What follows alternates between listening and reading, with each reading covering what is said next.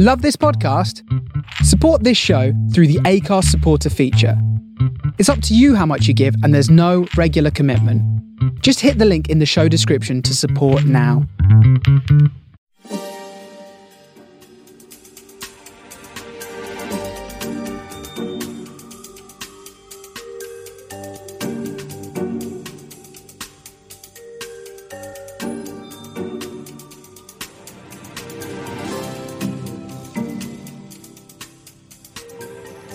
Hello! Hello! Hello. Bonjour! Hello. Hello! You're listening to a very special edition of Is It Worth It, the film review podcast. This is week 39 and I'm Craig Fields. I'm David Long. I'm Shivani Rayat. Je m'appelle Toby Dumbrevano. I'm Ranjit Nanra. And I'm Floss Hafder. And we've gone out of our way to see all the films in the cinema, even the bad ones, so you don't have to. Now, coming up on this week's episode, we're going to be delving into a number of reviews. They are as follows: The Peanut Butter Falcon, Maleficent 2, Mistress of Evil, Shaun the Sheep, Farmageddon, Zombieland Double Tap, Dr. Sleep, The Last Black Man in San Francisco, Official Secrets, Terminator Dark Fate, and finally, The Addams Family. That's a whopping total of 9 films that we're going to be reviewing on this week's show. You're probably wondering why there were so many people in the introduction there, and where the hell is David? Well, David is currently on holiday. He's sunning it up in glorious Marrakesh, Morocco. And so we've had to enlist the help of the wonderful Is It Worth It team. And they've done a fantastic job on this week's episode, and I'm really looking forward to you guys listening to it. I've received numerous photos of David whilst being on holiday of him, one of which he's wearing a purple fez and a purple shirt, and that looks rather fetching. And another is David with his dad sitting in front of a snake. It looks like he's enjoying himself very much by the sounds of it. Anyway, David will be featuring later on in this episode, as we did pre-record a couple of reviews together. But otherwise, going forward, take a listen to the box office rundown. It stars Toby and Ranjit and myself going through the box office rundown.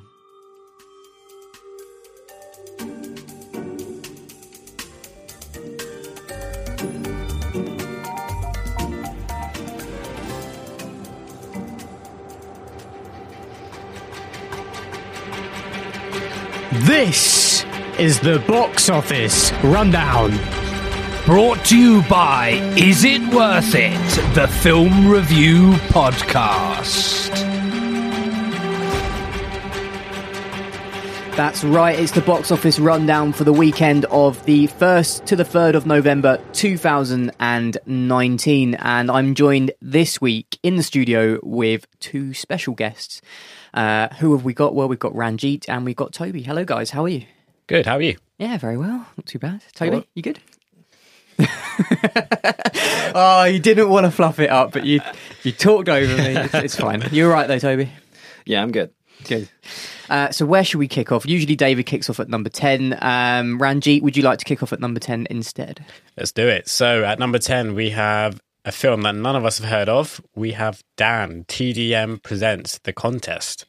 So yeah, we looked into it and it seems to be some sort of YouTube thing, but none of us are familiar with it. So no. Yeah.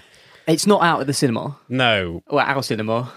Cineworld. Yeah, I don't know. I've never heard of it, never seen it anywhere, no posters, nothing. So, don't know. It is definitely a UK release because we've had some trouble looking up for the box office this week, didn't we? And the one that we found is from the BFI, so this is definitely a UK box office, so it is a UK release. And yeah, we don't know what it is. Toby, what's in at number 9? At number 9, we have Sorry We Missed You. We're going to be reviewing this one on week 40, and I'm actually really looking forward to it, but I won't say anything else other than that. In at number 8, we have Zombieland Double Tap. We're going to be reviewing that on this week's show. Toby is going to be reviewing that with me, and we won't say anything else. In at number 7, Ranjit. Number 7 is Abominable. Have either of you seen Abominable yet? I have not seen it. No.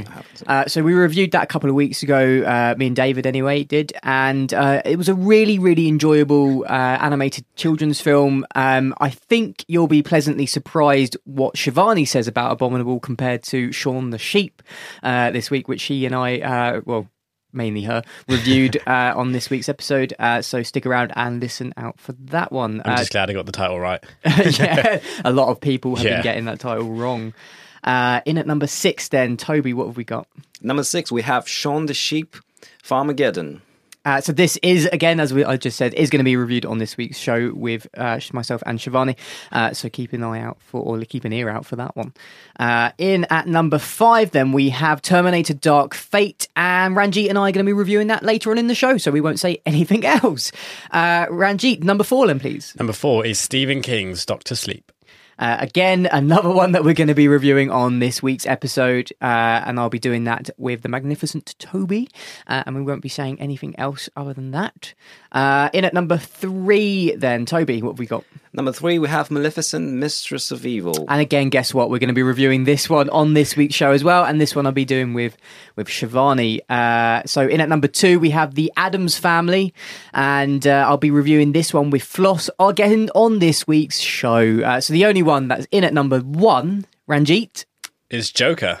is Joker, and this is one that I think we've all seen. Yeah. And we've reviewed earlier on in the couple of weeks ago, I guess. So it'd actually be quite good to get your guys' opinion on Joker. I think, Ranjit, I'll start off with you. Die-hard DC fan. Yeah, I think because I'm a diehard DC fan, I had a few problems with it.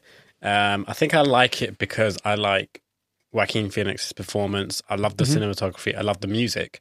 But for me, I think that's where it stops. I think the story is quite weak.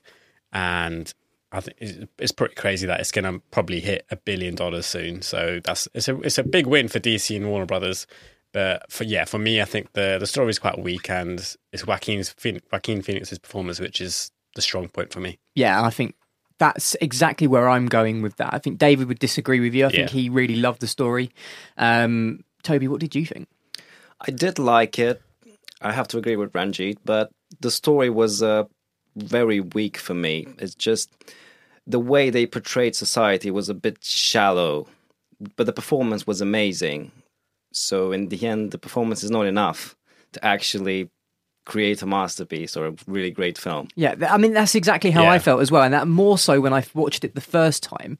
The second time I watched it, I kind of overlooked the story elements and enjoyed the performance more, got a little bit more involved with the performance. And yes, I agree the film isn't a masterpiece, but I think the performance nonetheless really raises the story up to some degree. And I do love the film very, very much so. But yeah, I don't think it's a masterpiece. And I think if David was here right now, he loved it. He'd be cursing us, wouldn't he, right now? Cool. So that is the box office rundown. Who wants to do the box office rundown from 10 to 1 like David does? Ranjit, do you want to give it a go? Yeah, let's give it a go. Okay, so at number 10, we have Dan TDM Presents The Contest. At number 9, we have Sorry We Missed You. At number 8, Zombieland, Double Tap. Number 7, Abominable. Number 6, Shaun the Sheep, Farmageddon. Number 5, Terminator Dark Fate.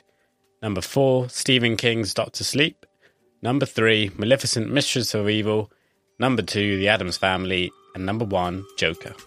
And that's the box office rundown for this week.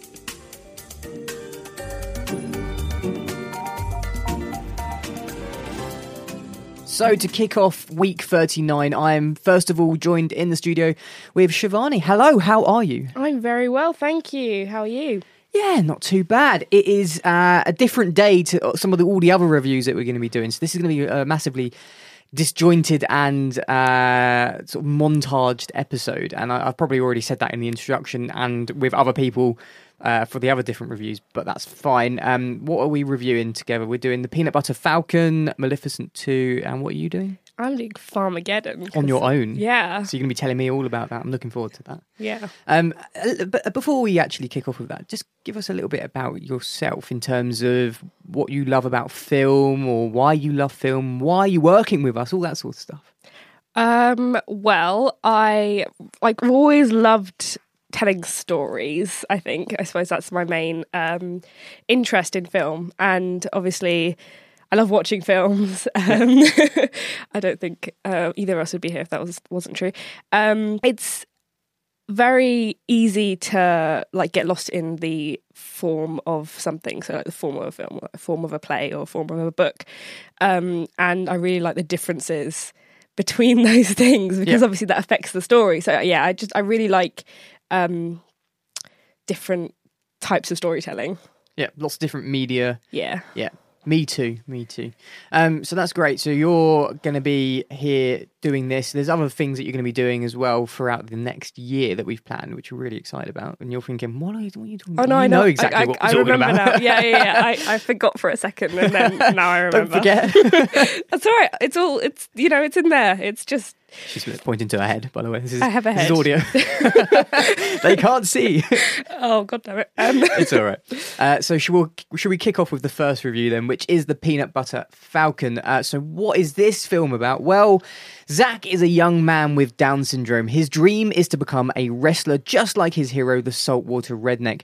But Zach is living in what is essentially an old people's home. He has no family and the state are unable to provide Zach with the care he truly needs. He builds up a rapport with his care worker, but Zach is determined to escape nonetheless. The old people's home is clearly not the right place for him. Eventually, Zach finds his way out and the adventure begins. He bumps into a wayward fisherman who reluctantly takes Zach on the run. Together, they venture to the school of wrestlers run by the saltwater redneck, growing closer along the way. All while Zach's care worker tries to track them down, concerned for Zach's well-being. Let's take a little listen to a clip. New rule is you can't slow me down. You understand? Put those on. So what I say is go. I say jump, you say how high. How high? There it is. Rule number 1, don't slow me down. Rule number 2, I'm in charge, and you're gonna carry your own weight. You are in charge. That's right. Maybe we should have our own secret handshake. What kind of secret handshake for what? Bud, dudes, friends. Let's do friends handshake. All right, come on. Let's go. Hurry up. All right, 3 of those, 4 of those. One of those. Now what? Like that. Yeah. Only when special shit happens, though, all right? Yeah. Special thing. Special things, you don't curse. No. Why don't you curse? I don't. Okay, come on. You are in charge. Exactly. Come on.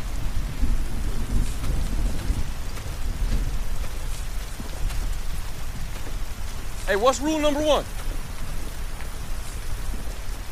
What's rule number 1? Party. No, not party. No, it's not party. I love that clip. I really do. Yeah, it's one of my favourite scenes in the film. Even though I've only seen it once, but I'm so sad about. I really wanted to see it more than once, but it wasn't in the cinema for very long. But I'm pretty sure that he improvised that line "party" when he was asked for the first time what rule number 1 was, and he just said "party," and they kept it in, and I really love it. It's great. This is what I love about this film, though. It is so heartwarming and real as well, and you get a sense of that. And I didn't know that line was improvised, but you get a feeling that perhaps was, and if you get a feeling that perhaps the majority of the film perhaps was. Yeah, improvised. I can see that. Yeah, and I really like that about it. It feels very real and very natural. Yeah, very natural. Now, this movie is directed by Tyler Nilsson and Michael Schwartz.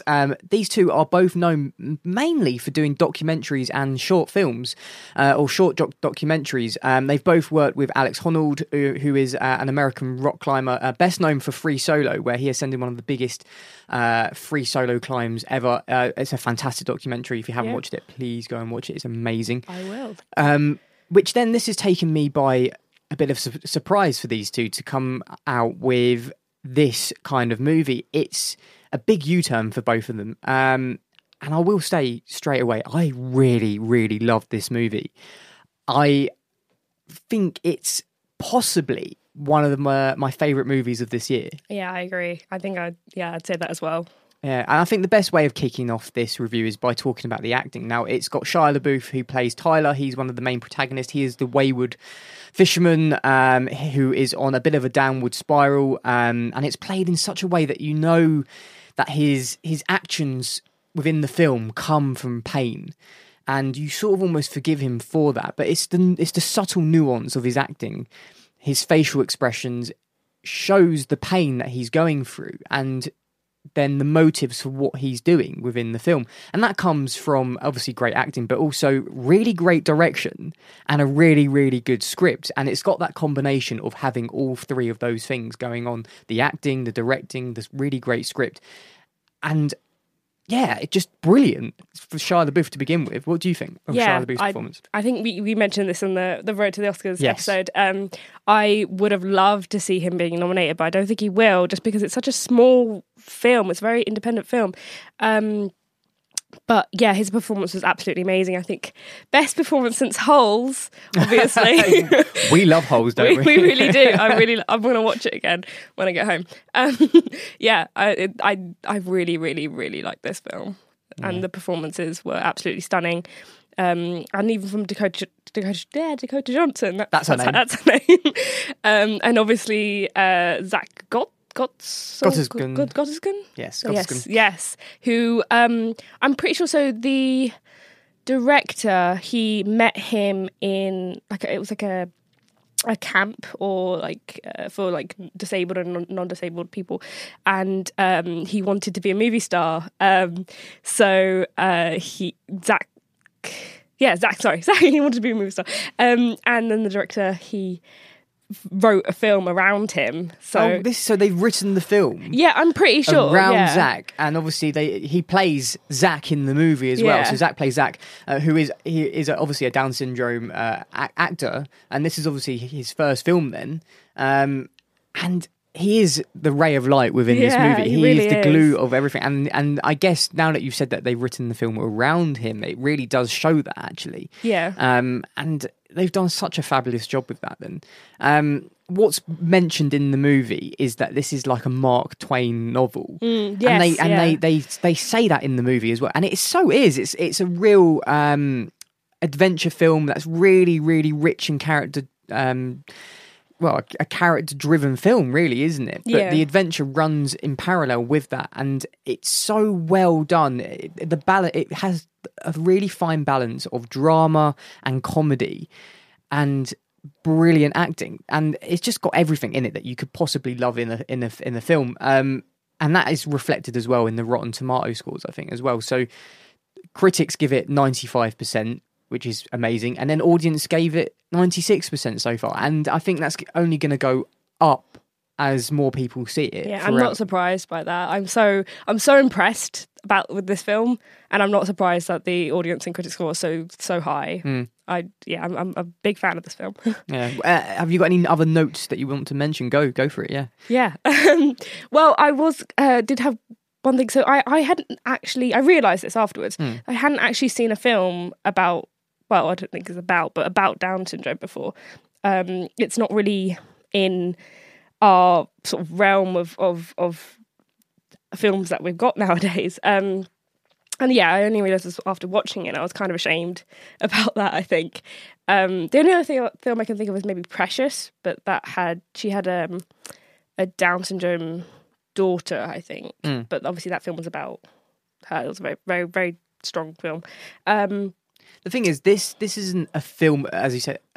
You say it's not about Down syndrome, and it's not about Down syndrome. No. It's just about a young man who happens to have Down syndrome. Yeah. And it's more about his placement in society and how the government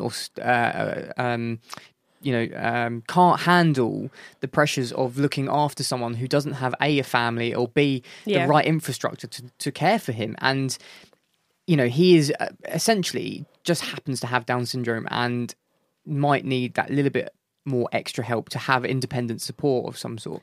And he is more than capable of looking after himself. He is more than capable of going on this adventure, but it just so happens that Shia LaBeouf's character, Tyler, they sort of stumble upon each other, and it's just that adventure that they go on, and then the love that builds up between the two.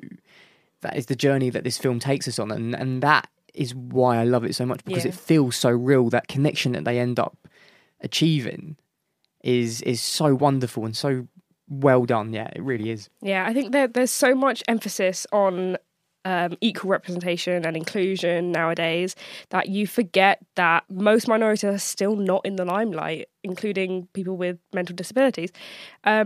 I think one of the reasons this film was so powerful is because it shocks you into the reality that films and media are still wrapping sort of their audience in cotton wool, and with the occasional anomaly like this film that kind of convinces you that the industry is progressing, whether it is or not. But yeah, I mean, we've had not arguments, but cases towards people or actors, great actors who are playing roles that should be given to people that have disabilities of some sort, whether that's physical or mental disabilities that are visually or, you know, easy to portray, not easy to portray, but, you know, it's difficult to explain here, but you know where I'm going, don't you? Like, you know, we have the Stephen Hawkins film where, you know, a capable actor that doesn't have any disabilities whatsoever portrayed a person in real life who did have disabilities.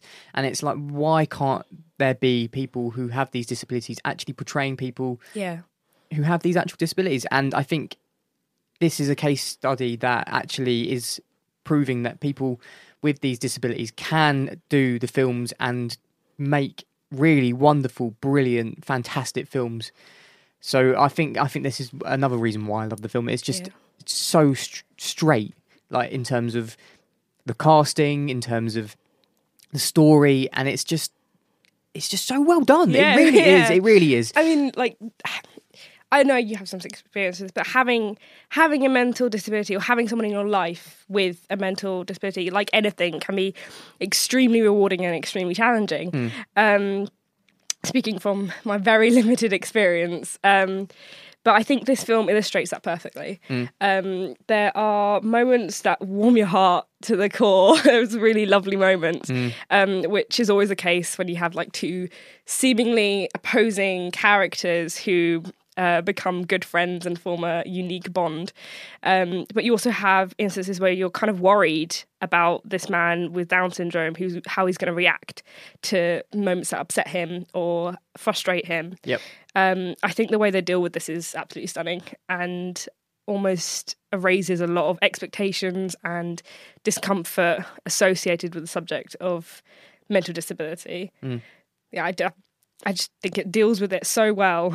And also there's a charming innocence to the humour, and it's delightful, even with the whole premise of a young man he's got Down syndrome and he runs away from a nursing home and to become a wrestler. It's an amazing premise. It really is. It really is. I think this film could have easily gone down the whole, as you said, like the George and Lenny kind of harsh reality route from Of Mice and Men style. 100%. But it just doesn't, and it's just a breath of fresh air. And I think it's a very important film, in the same way that I think The Day Shall Come is a very important film. It's they're both really important. Sorry, I keep saying important. Not just the idea that they tell stories that haven't been told before, but also in their acceptance that laughter and comedy can be just as powerful as tragedy and suffering on screen. Yep. I really hope more films embrace this. Just sometimes things are funny, and that's great. And not everything has to be all woe is me and self-pitying. Yeah, 100%. Okay, so I think it's fair to say we can ask questions for this review now. So, The Peanut Butter Falcon, Shivani, is it worth it? Definitely worth it, yes. Yes, I agree. It's definitely worth watching in the cinema. If you can find a screening within central London is possibly your best bet with some of the more lower key cinemas. I think Prince Charles is doing it in Leicester Square. Not sure about many others, but independent cinemas I think probably perhaps the best bet. In Berkhamsted and St Albans where you've got the Odyssey and the Rex. They might still be showing it there. So if you can get to the cinemas to see this film, it's so worth watching. So that was the review of The Peanut Butter Falcon. We're going to move swiftly on to our second review, which is Maleficent 2. So what is this film about? Shivani, would you like to do the honours of reading the synopsis? Sure. So 5 years on following the events of the first film, Maleficent and her goddaughter Aurora are challenged by the impending union between Prince Philip and Aurora, who is Queen of the Moors. Prince Philip's mother, the Queen, creates tension between Aurora and Maleficent, causing a rift between the two. But all is not what it seems. Big things are at play, and Maleficent is presented with some new information that might just change everything. Let's take a listen to a clip.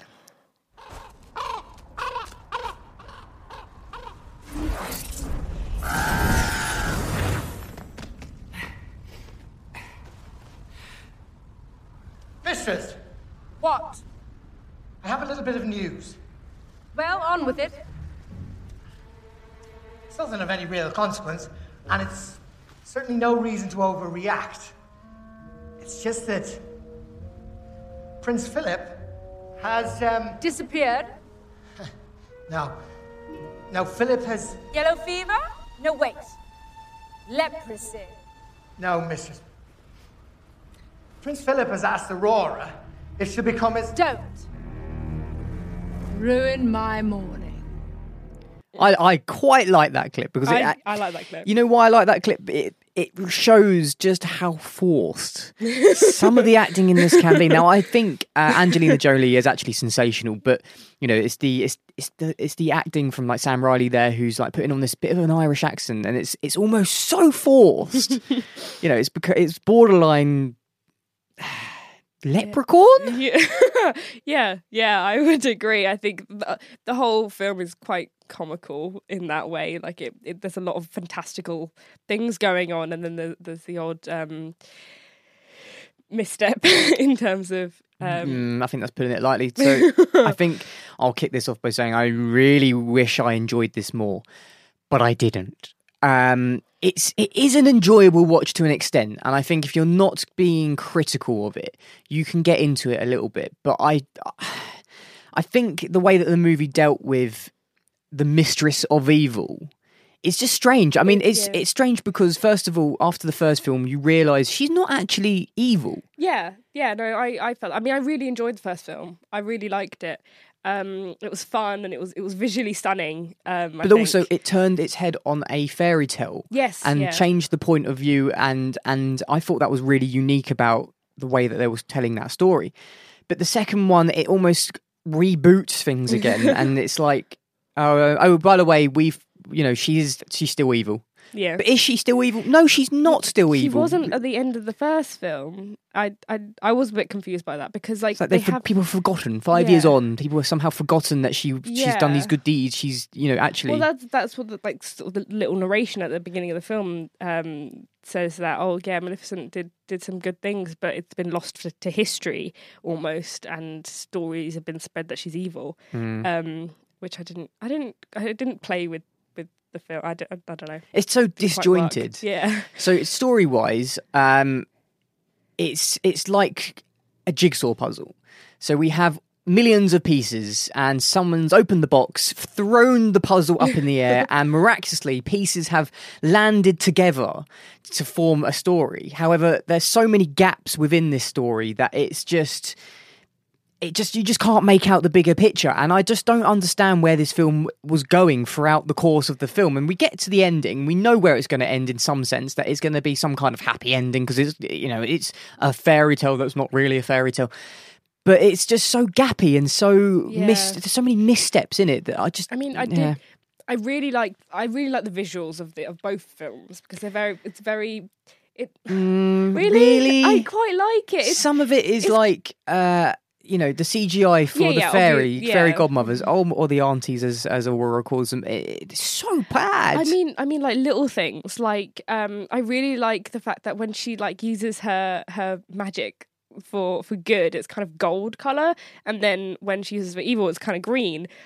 I quite like the parallels of like good and evil there. That's quite cool. Yeah, I mean, that's a nice thing that they've managed to put in there. But when you look at the visuals from the point of view of some of the CGI that they've put in there, it's quite bad is the only word I can describe it. I mean, the faces of those aunties, fairies, the godmother thingy majiggy creatures, it's so bizarre, and it's quite clearly badly done, and it's off-putting to some extent and creepy as well, actually. I think they could have afforded to raise some more questions about good and evil in this as well. Because story-wise, yes. Yeah, because you have a character who, like a protagonist, who goes from being all good to all evil and then good again. And then in the sequel, she goes from sort of good. So she's good. To evil. With a bit of a weird bad streak. But yeah. then she becomes... But it's the... outside opinion of her seems to have not have changed. Yeah. Even though it did at the end of the first one. Really could have played with that, and that would have been a lot more interesting to see. Yeah, but it's what they're giving us isn't enough. No. At all. And the part of the story is that actually Maleficent is introduced to her own kind. Yeah. And the way that they do that is either she is aware of them and they are aware of her, but we can't quite tell as an audience member whether or not she was aware of them or not. And then again, the size of the kingdom or the size of the world that they're building here seems very small. Yeah, it's confusing. Like, I think they could have done with a lot more world building. They could have done with a lot more background, I suppose. But I think one problem we both had with this film is that she's not in it for a lot of it. I mean, she's for the whole of the second act, she's off with her own kind, but nothing really happens. We could have learned a lot more about her origin in a way. Yeah, because you still didn't deal with that. You still don't know how she was separated or how she has become, got to this point in time where she was this mistress of evil and she was doing bad and she did this, that and the other, and how she wasn't aware of their kind. Like they were giving her a bit of background, but just not enough. I mean, they kind of focused in on, like, I'm still not entirely clear about it, but how she's this sort of, actually, no, it's kind of a spoiler, isn't it? It is keep that bit quiet. Yeah, sorry about that. I just realised it before I said it, which is good. Yeah, because I well didn't done. say it. Thank you. Yeah, but yeah, they give her a little bit of backup, but just not enough for us to be interested. Almost like you want to know more, but you just don't get it. Yeah, and that's bad. And for a film that runs at 2 hours, they could have fitted that in there. For sure. Yeah, I think they could have afforded to add more conflict, I think. Or more depth to the characters. It seemed to lack the depth that the first one sort of tended to have. There wasn't a lot of development in terms of character. Considering she's the protagonist, there was more development for Elle Fanning's character, Aurora. Yeah. It felt like she was the one moving the plot forward, opposed to the main character. Again, her character seemed like a bit of a caricature, almost, like of an English princess. I like her as an actress. I really do. I think she's actually really, really good. Super 8 was one of the first films that she did, and I really, really enjoyed that. But in here, she does feel a little bit over the top, OTT princess style, Yeah. And it's the accent that really puts me off, actually, I think. Yeah, it's very put on. And it's for most of the characters, it's like that as well. And that just annoyed me a little bit. Yeah, a lot of almost every single character is doing an accent other than their fake British accent of some sort. Yeah, yeah, I really do like Michelle Pfeiffer, but her accent's like a bit. I mean, it's a great cast, isn't it? If you think really about it, really good cast. Yeah, but just the combination, something's missing in it, and it's definitely the script and the story. Yeah, it's a shame because you go to this film because of the main character, and it's kind of disappointing. Well, you want to know the next stage of the story from the first film, and they just do not deliver on that. I kind of found myself wanting her to embrace her evil side a bit more, and I felt that with one of the new Star Wars. I think it was The Last Jedi. Yeah, I really wanted the main character, Rey, to like be best friends with Kylo Ren. I really wanted them to go to the dark side together. It was, I don't know why, just watching that film. I think that might be my obsession with Adam Driver talking though. But I mean, again, but that's very different because that is a middle film to a trilogy that we know. So that. With that, there's more to that story. With this one, there could potentially be a trilogy, but nothing. It's not going to be a trilogy. They're not, and now they haven't announced that. This is just a 2-part story. They've continued it on because the first one was such a success. They want to make more money. It's very clear with that. It's not planned as a trilogy. So, it's not like a typical middle film. It's a bookend. You got the first one, and now this should be the second one. And if this is successful, they might make another one. But to me, it's not successful. I think critically, as we can see on Rotten Tomatoes, it's got 40%, and I would completely agree with that. Audiences, though, however, have given it 90%. That's and crazy. again, I can see why audiences have liked it because they love Maleficent. They love that character. But again, it's always the case that like critically bad films tend to get much higher on audience scores. It's just what is popular, I think. It's Disney. It's just It's Disney. Disney. They are ruling the world. I'm so sad about how much power Disney have. Like that really gets me down. It's not good, really, is it? It's really not. I'm struggling. I'm struggling as well. I'm struggling with whether or not I'm going to give this film is it worth it seeing in the cinema bit at the end. I think I know the answer. I think ultimately, if you come out of a film wanting the main character to be more evil and more interesting, there's something definitely lacking. And I mean, I don't know if you're going to ask the question, but I know my answer. I think we're ready, aren't we? Yeah. Shivani, Maleficent, Mistress of Evil, is it worth it? No, it's not. I think the first one is. I don't think this one. But they won't put that back in the cinema, are they? Well, no, sorry. Okay, no. right. So fine, no, this one is not worth seeing. No. I agree with you. It's really not worth seeing in the cinema. Wait for it to come out on Disney Plus because it's definitely going to be coming out there. When we're going to get Disney Plus, I don't know. It's probably going to be January. I think more power to Disney. Exactly. More money to Disney. Well, you know what? They are going to take control of the streaming services world as well because they're going to undercut Netflix, Amazon Prime. They'll have all of these for movies that you want to watch because of the MCU. It all links to the big movies. I'm It's so sad about power. Like factory produced films is a thing now. I'm really sad about that. But nonetheless, Anyway, nonetheless, now you're going to move on yes. to a review on your own, aren't you? Mm-hmm. What is it, Shivani? It is Shaun the Sheep, Farmageddon. One small step for lamb, one giant leap for lambkind. I'm so happy with that. Okay, so Aardman are back with Shaun the Sheep following its first film. Life goes on Messy Bottom Farm with Shaun and his friends getting themselves into trouble, hungry for something other than sheep nuts. I'm sorry, what? They give them like that's the food. It's food, okay. okay. It's food, yeah. Cool. Was that not clear? Sorry. Shaun finds himself playing host to a strange and mystical guest. In a quest to get young Lula home, Shaun has to put his adventure boots back on with the help of Blitzer the dog. Meanwhile, back at the farm, the farmer has a new venture in mind. Oblivious to Shaun's plan, the whole crew try and evade a UFO-catching robot as well as a new foe who is not all that she seems. Right, so that is a rather big story going on there. It's a great story. I'm There's happy a lot about going this on. film. Yeah, there is a lot going on. The thing is, there's a lot going on, but it's still such a simple but like compelling story. Like it's one of it's kind of like Paddington in that way. It's such a I love Paddington. Paddington was so good. It's just so charming and innocent, and it really it's just hilarious as well. Like for adults and children, I think. I mean, it is a family film. Well, that's what Aardman do best, really. Aardman are a genius. I when I was thinking about this, after it came out, I realised I don't think I've seen a stop motion animation film that I haven't liked.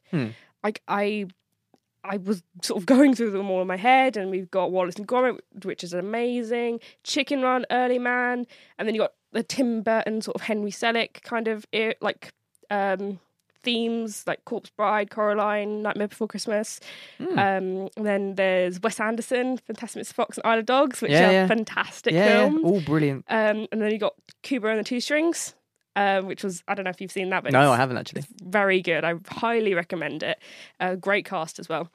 And also that Missing Link came out this year, which I really enjoyed. Yeah, I really enjoyed that as well. Yeah. Like all of these films I absolutely loved, and they're all stop motion animation, and I'm so impressed with it. So you did say to me earlier that you've actually compared this a little bit more to Abominable. Yes, in terms of story, because it's a similar kind of it's a similar story. So like our seemingly normal character, everyone's used to Shaun the Sheep. He is a sheep, but he's our character.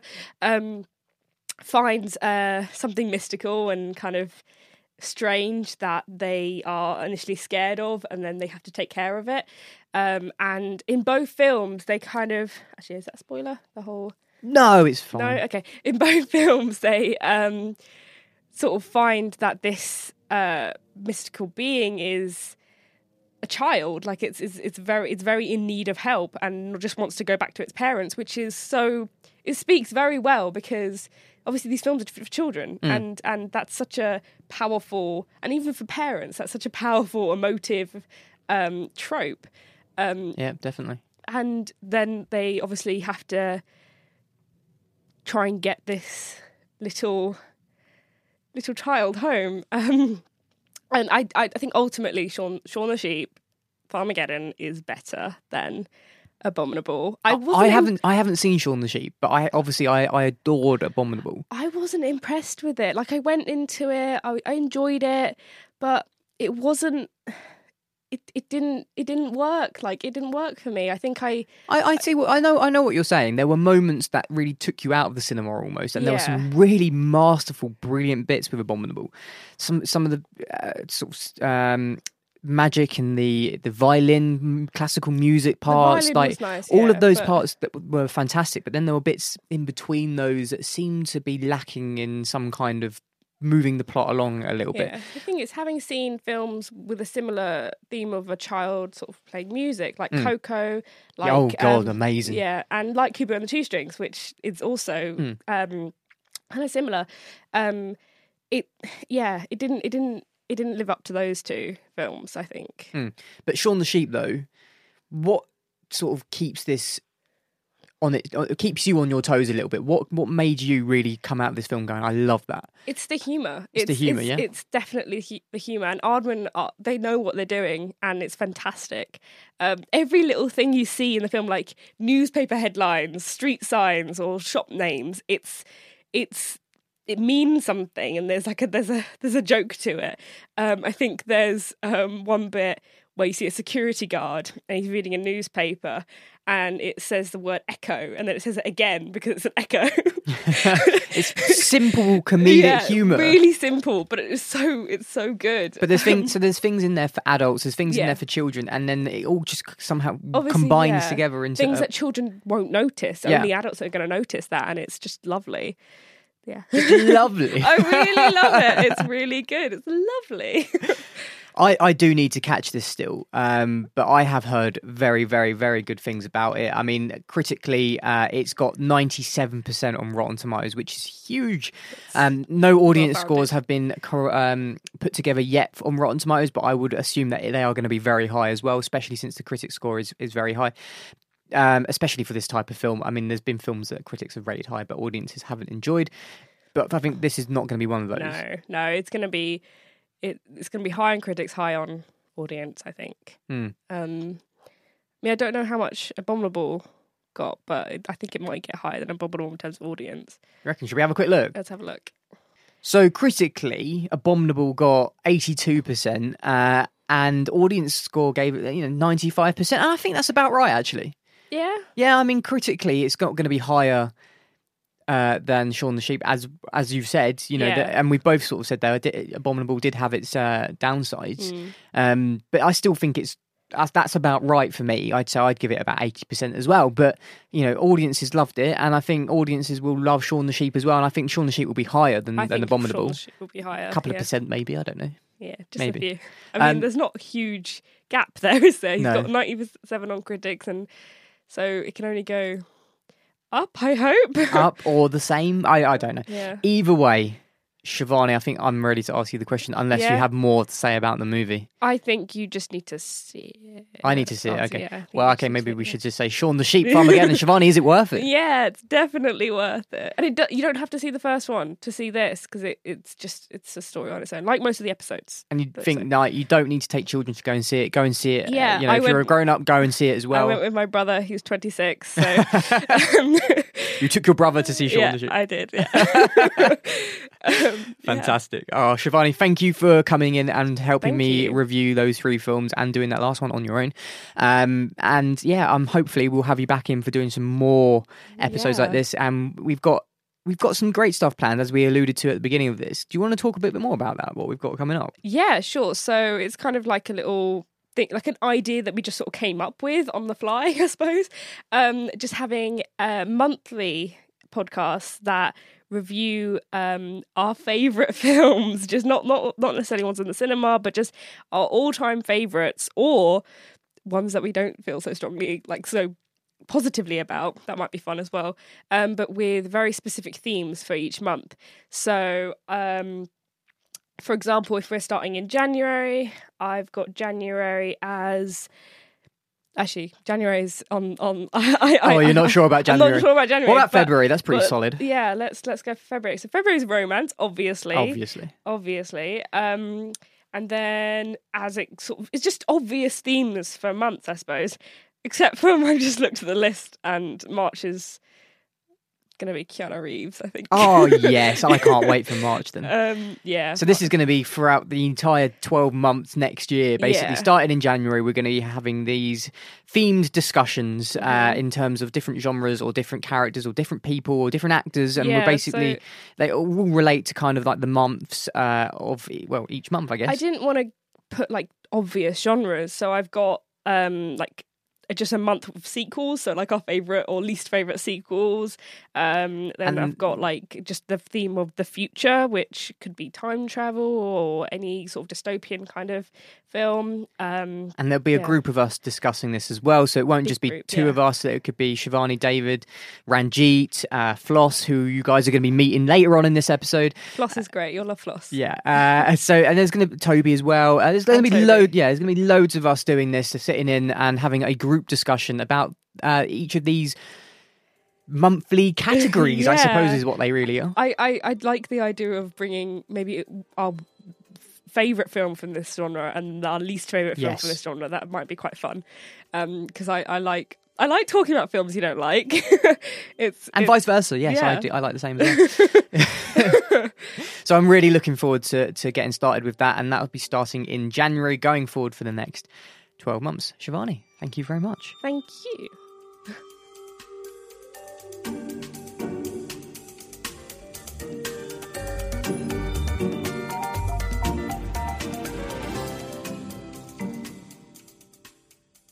So it's now time for the fourth review on week 39 of Is It Worth It, the film review podcast, and I'm joined in the studio with Toby. Toby, hello. Hello, everyone. So Toby, if you would, just give us a little bit of a background information about yourself. Yeah, I study graphic design and fine arts, and I'm really passionate about movies. That's why I'm really excited to work with you guys.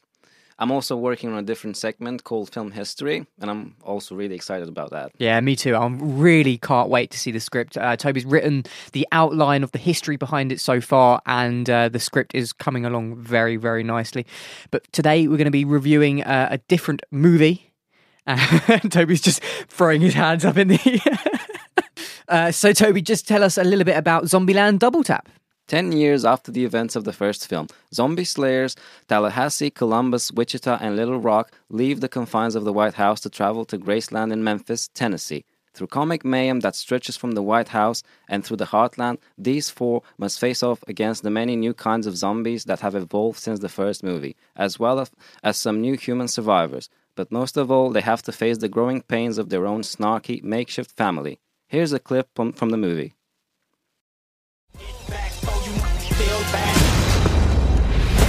Oh, God. Hey, Possum Ape. Sorry, just you in that chair. I think I would have made a damn fine president. You would have brought a real dignity to the office. You're welcome, America. Welcome to Zombieland. Life is about more than just survival. We were a family. Dysfunctional, sure, but what family isn't? Merry Christmas! What would you like, little girl? I'd really like for you to stop calling me little girl. But do you know what I would like? I don't give a shit what you... It felt so good to be on the move again. Oh my god, I'm so sorry. Hi, I'm Columbus. Madison. This is Tallahassee. Hey, Paul Blart. Is this your dad? Oh, whoopsie. I forgot the seatbelt rule. Oh, so she knows the rules? I told her just a few of them. 73. Are there more? You're cute. I like it. My sister's gone. She picked up the boy. He's from Berkeley. Berkeley! You don't have weed, do you? Do I look like the type of person that would have weed? I'm sorry. Boom! Yeah? I have nothing against Hippies, I just want to beat the shit out of them. We're gonna go get her. We write it, dog. Start talking. You first. Oh, my name's Tallahassee. Die, zombie! Light him up!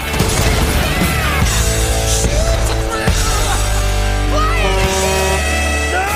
That's my ride! Oh, my apologies, little Elvis. Okay, is it me, or does he kind of remind you of... I don't like you at all. I think you double parked. Or more perpendicular parked. Hope we don't get a ticket. What is going on here? What? Hello, everyone. Bye, Liz-Nitty. I enjoyed that clip that you chose there, Toby, because it pretty much sums up the entire film for our listeners. So to kickstart this review, we'll say that this is directed again by Ruben Fleischer, who directed the first Zombieland movie to great critical acclaim. And it reunites Woody Harrelson, Jesse Eisenberg, Emma Stone, Abigail Breslin, all back to reprise their characters again. I'll kick straight off with saying that I really enjoyed this, actually. I enjoyed the first Zombieland probably more, but nonetheless, I thought this was a really solid film. Toby, what did you think? Yeah, I have to agree with you, Craig. The first Zombieland is more of a classic, I think, for most people. But I really enjoyed this one as well. I think what we can take from this movie, first of all, from what we both are saying, what we enjoyed about it, I suppose. So, performance-wise, we'll start off with that. The four main characters are back. So with Woody Harrelson, getting the bloody name right, Jesse Eisenberg, Emma Stone, Abigail Breslin. The standout performances for me is Jesse Eisenberg and Woody Harrelson, and I think that's because of the way it's written. You looked up who wrote it. It was guys from Deadpool, wasn't it? Yeah, it was Rhett Reese and Paul Wernick. So they were the Deadpool guys, and they wrote the original Zombieland as well. And it feels like they've expanded on the characters of Tallahassee and Columbus, but they've sort of neglected Emma Stone's character a little bit, and they've certainly sidelined Abigail Breslin's character, Little Rock, massively. Would you agree with that? Yeah, they definitely focus more on Tallahassee and what's his name, Columbus. Yeah, and they kind of kept Abigail Breslin's character as a plot device, basically, which I don't think there's anything wrong with that, but I kind of like her character in the first film. Yeah, no, I really liked her character in the first film as well, and she was certainly much younger during that film, and she's aged considerably for this film, but it has been a long time coming, this film. But what was the reason for that? It's been in pre-production for a while, wasn't it? From what I read, it was like caught in pre-production for like 7 years. That's a long time to be in pre-production for a film. Yeah, and they just started producing it last year, and they filmed it this year at the beginning. So basically, they had to do everything in just a few months. So yeah, that's actually a very quick turnaround in terms of shooting, but all that time in pre-production would have mean you would have thought that they would have a very solid script. Now, the film in some respects is solid from an enjoyable, entertaining point of view, but if you look at it in a critical way and try and compare it to the first film, it doesn't hold up quite as well. Would you agree with that? Yeah, I do. I mean, it's not a classic. The first one is a classic, but this one, I think they kind of changed the themes of the movie. The first one was basically about the small things you enjoy in life. This one is more about family and just them being a bit of a dysfunctional family. Yes, and we see that when they move into the White House. Yeah. Well, I think one of the main things that I took from this film is that it's a much bigger world now. From the first film, it felt like a much smaller community of people coming together and having to survive an apocalypse, in a sense. And this one, it feels a lot bigger, but with a lot less characters in a way. Does that make much sense to you? It doesn't, does it? You're looking at me I like, know what you mean. Yeah. No, I know what you mean, because so you have these characters who live together, and the movie is basically mostly focused on them. And even though they added more characters, the world still feels small. Yeah, it's strange, isn't it? It's hard to describe how that actually feels. But they did introduce a new character, didn't they? One that I think both of us really enjoyed. Yeah, so the new character is played by Zoe Deutsch. And she's basically meant to play a very stereotypical annoying character. And she plays it really well. She really knows how to keep the balance between annoying and entertaining and fun. It's a fine line, I'll give you that. But it was actually a breath of fresh air to the Zombieland film, to be honest with you. It was different. It needed it, for sure. But I kind of wanted her to die. Is that a plot? Is that a spoiler? It's not a spoiler, is it? No, it's not. It's not a spoiler. It's definitely not a spoiler. Do I think this is worth seeing in the cinema? I'm contemplating this at the minute. Unless you've got anything else you wanted to say about the movie before we rounded it up. I think it's worth seeing it for the diehard fans of the movie, or if you just want to see something really fun. Basically, just a popcorn flick. It is a popcorn and chill kind of film that you would go to the cinema to see if there's nothing else on. But I feel like there's actually quite a fair amount on at the cinema that you could see that other than Zombieland Double Tap, to be honest with you. True, I agree with you, but there aren't many good time movies that I've seen this year, to be honest. So, oh, really? Yeah.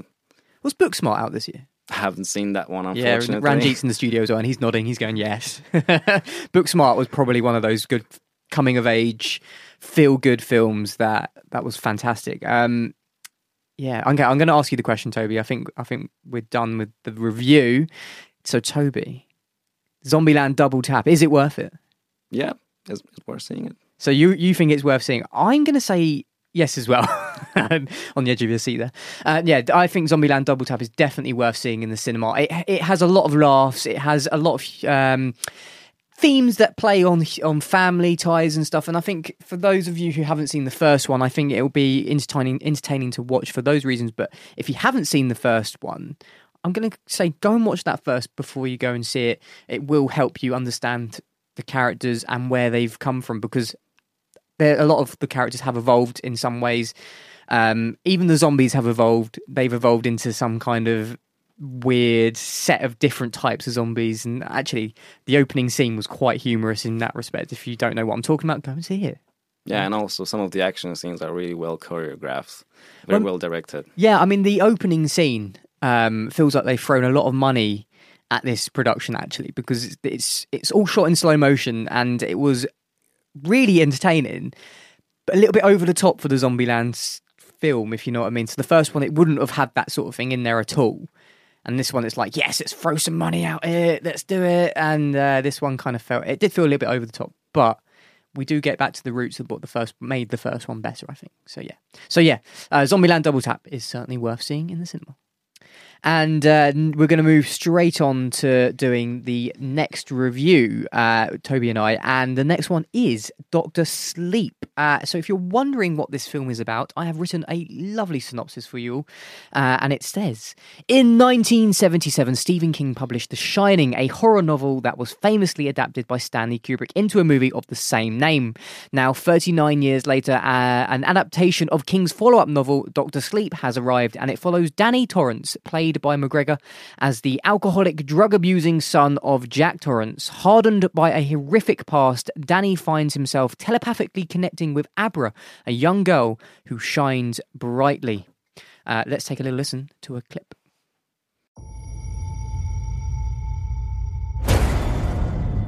When I was a kid, there was a place. A dark place. They closed it down and let it rot. but the things that live there. Hello, Danny. They come back.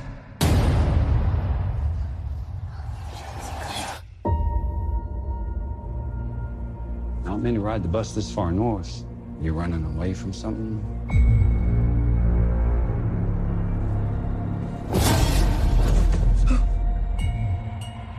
I'm running away from myself, I guess.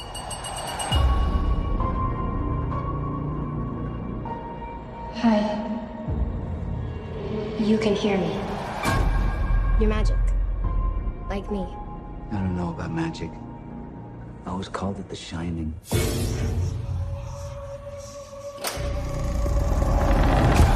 The world is a hungry place. A dangerous place.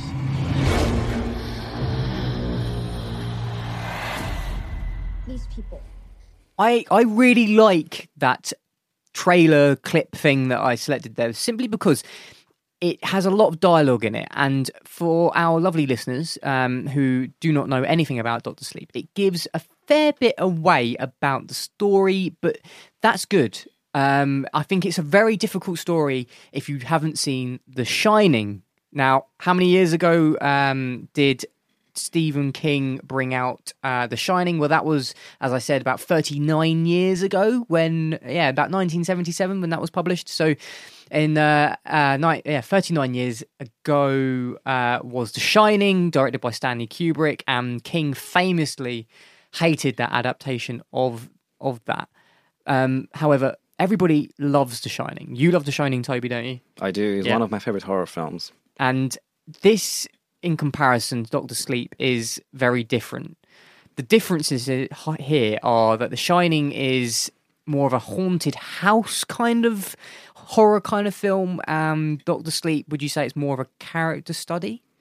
Yeah, it's very similar to Mike Flanagan's last year, The Haunting of Hill House.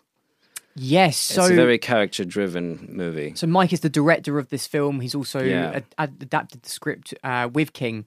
And The Haunting of Hill House, I thought, was phenomenal on Netflix. It was really well written, really well directed, and the cinematography in that series was brilliant as well. And we get the same feeling from The Haunting of Hill House, and it's sort of moved into Dr. Sleep. Obviously, the characters are very different, but you get that real sense of building a kinship with those characters and understanding their motives behind things and understanding a lot about them rather than where the plot is taking you. And I like that about these sort of films. And for a film that's 2 hours, 39 minutes-ish, if not a bit more than that, it was still very engaging throughout the entire process. I wasn't bored at any point. I don't know about yourself, but I found myself not being bored. I must agree with you, Craig. The pacing is very well done. In most horror films, what affects the pacing is the character development, and I think that's what makes up for the pacing in this movie. Yeah, definitely. I think the pace with this movie it's done incredibly well with the character development, and those two things sort of intertwine a lot. And The Shining was very different in those respects. It didn't have so much character development. Now, Stephen King is obviously, I think I've said that earlier on, I can't even remember now, but he was famously disliked The Shining, and I think one of those reasons is because it didn't build upon his character that much in terms of the way that he wanted it to be portrayed. Is that true? Yeah, that's true. That's like the main reason why he hates the movie. His version of Jack Torrance was basically this man who was actually a loving father and a husband. Yeah. But he slowly descends into madness at the Overlook Hotel. Yeah. Whereabouts Stanley Kubrick's version is just a very family alienated person. He doesn't really like his family. Yeah. He's very distant with his son and his wife, but it's kind of understandable because you have this 400-page book, and you do have enough space to. Well, you've got a lot of material, yeah, and it's trying to consolidate that material down into a feature-length film. And I think, I think Kubrick maybe took part of the novel and didn't put the Jack that King wanted to see on screen, but essentially. Yeah. However, King has gone on Twitter. Yes, Twitter. He hasn't gone on record in a newspaper. This is now, King's now moved into the 21st century. And he said, Mike Flanagan is a talented director, and but he's also an excellent storyteller. The movie is a good thing. You'll like this if you like The Shining, but you'll also like it if you liked Shawshank. It's immersive. And I agree with him. I think it's taken the elements of Shawshank in terms of the character building elements of it, but it's also incorporated the things that we really liked about The Shining. And those elements were some of the visual things that happened in The Shining, which we don't want to give anything away, but it was some really good stuff that happened in there. It harks back to some of the stuff that happened in The Shining. It connects with the past in a really unique way. And yeah, it's done very, very well. Now, you probably didn't want to talk about this that much, but you did attempt to read the novel, didn't you? Yeah, I did try to read Doctor Sleep, but my only issue with the novel was it wasn't the writing or the pace. It was actually the story. I felt like after reading so many Stephen King novels, it was a bit too familiar for me. There's so many Stephen King novels, isn't there? Yeah. I mean, you said there were elements of Carrie in there. Yeah. What else was there? Was there any other ones that you can remember off the top of your head? But well, it's a bit similar to Shawshank Redemption. There is the element of redemption. Well, yeah, 100%. Yeah, I mean, that's not a plot spoiler, by the way. The entire film is kind of about redemption, and I really like that, to be honest with you. It needed to be about redemption anyway, even though it is taking that trope from Shawshank Redemption, obviously. It needed to be about that, and you know, time has passed significantly within this film. So how do you carry on a story that's passed that long? I mean, Stephen King famously waited a long time to put out the next novel as well, and the film is similar. And how do you follow Kubrick as well? It's not impossible, but it's very difficult. And I think Mike Flanagan's done a really, really, really good job with this movie. I think we should talk about the acting. Ewan McGregor and Rebecca Ferguson are two of the main protagonists in this film, and I think you really liked Rebecca Ferguson, it's fair to say. Yeah, considering her character doesn't have too much backstory, her character is really fascinating as a villain, mostly because of her acting skills. Oh, God, yeah. I mean, she seems to be somebody who always gets left in the background from previous films. The Greatest Showman, I thought she was really good in that, but people don't seem to know who she is. And I think after this, they really should know who she is, because she is a phenomenal actress. Really, really is good. And in this one, like you said, she's one of the characters that doesn't have that backstory, but at the same time, it plays out in real time, I guess, her character, I suppose. And I think it's done in a really unique way. The rest of her cult that are with her, though, I feel like perhaps they neglected to expand on their characters a little bit, and it almost felt a little... it just didn't feel right that they weren't explored as much as her character was. Did you get what I'm saying with that? Yeah, I know what you mean, but I think the story in the movie, it's more about her and this cult. So they're just there to help her. Yeah, but from what I'm led to believe, they were explored a lot more in the novel, and I feel like as well that they were some interesting characters there, and I would have liked to seen a bit more about them and how they came to be. I mean, one of the scenes that happened within the film, one of the characters is, I don't really want to say it because it will spoil it, but she says a few things about him at a pivotal moment in this scene, and I was really intrigued by that character. I wanted to know more about that character. You're looking at me as like you're not quite sure what I'm referring to, and I probably will tell you later, but I thought that was a really interesting scene, and it could have been explored a little bit more, or his character could have been explored a bit more.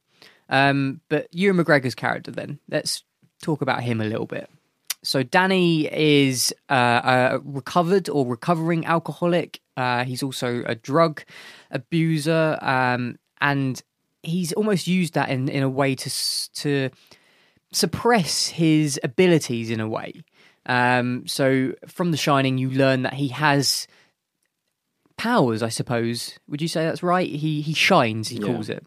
And these shining abilities, it allows him to connect with ghosts or paranormal things? It's basically like a sixth sense. So it's like a telekinetic kind of ability. So everyone has the shining, but some of us have it in a greater amount than others. Yeah, so we heard it from the clip, didn't we? So some people are able to sense when somebody's upset and they'll bring them flowers. That's a little bit of the shining going on. But others, they have these abilities that can go far beyond the reaches of, picking up a phone. They're talking through their minds. It's amazing. It's telekinetic abilities. And McGregor is able to channel that in a way that I think is really well done. However, he does sort of feel like a character he's played before.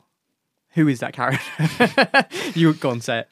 Well, it's obvious. It's he's very similar to his character from Trainspotting. It is. It's Renton, isn't it? It is him. But thankfully, he does progress throughout the film and become the character that you want to see. He doesn't fall into that similar character that we've seen before. It did remind me of the Trainspotting sequel, which was a good film, actually. A very good film, actually. Yeah, good point. Oh, so maybe he is just playing Renton. I mean, the way Stephen King developed him in the novel, it's so similar to Renton in Trainspotting.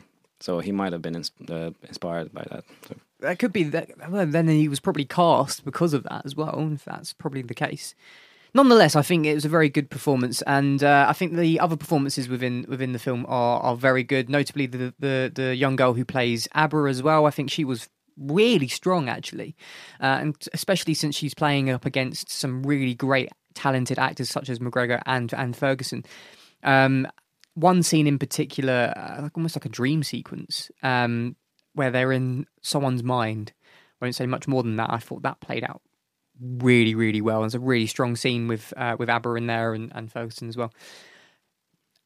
It's now hard to progress to where we go with this film because you don't want to spoil it, and there are spoilers that you could talk about all day long. Instead, I think maybe we could just say whether or not it was worth it. Yeah. Yeah? Okay, so Toby, Dr. Sleep, is it worth it for you? Yeah, I think it's worth it. I mean, it's not a sequel in a traditional sense. It's more of another Danny Torrance story because it's so different from The Shining in genre. Yeah, no, I completely agree with that. I think I believe this is definitely worth going to see. I would strongly recommend you do watch The Shining before, just so you have an introduction to Danny's character before the stuff that happens in The Shining, stuff that happens in Dr. Sleep, sorry. But you also get a little bit of a flashback, I suppose, straight after the events of The Shining within Dr. Sleep, which does explain a little bit more. But I think you do need to watch The Shining to some extent, just so you can pick up on some of the loose ends that you will have in Dr. Sleep. And it is it's a really brilliant film to see in the cinema. It's cinematically a good film to see in the cinema. You know, Shawshank Redemption famously did very badly at the cinema and then afterwards became a massive cult classic. This one, I think, might be different. I think it will do very well in the cinema, or better in the cinema than Shawshank, but I don't think it will make number one. I think Joker's going to outpace it completely. Yeah, I agree with you. Yeah. So, Toby, thank you very much for joining us on this week's episode. It's been a real pleasure having you in the studio. Keep up all the good work with the graphic design stuff, and I'm really looking forward to doing the other production that we're going to have coming up that we spoke about earlier with the top 10 films of each decade, which you're currently writing and penning at the minute and we'll be recording fairly soon. So thank you very much. Cheers.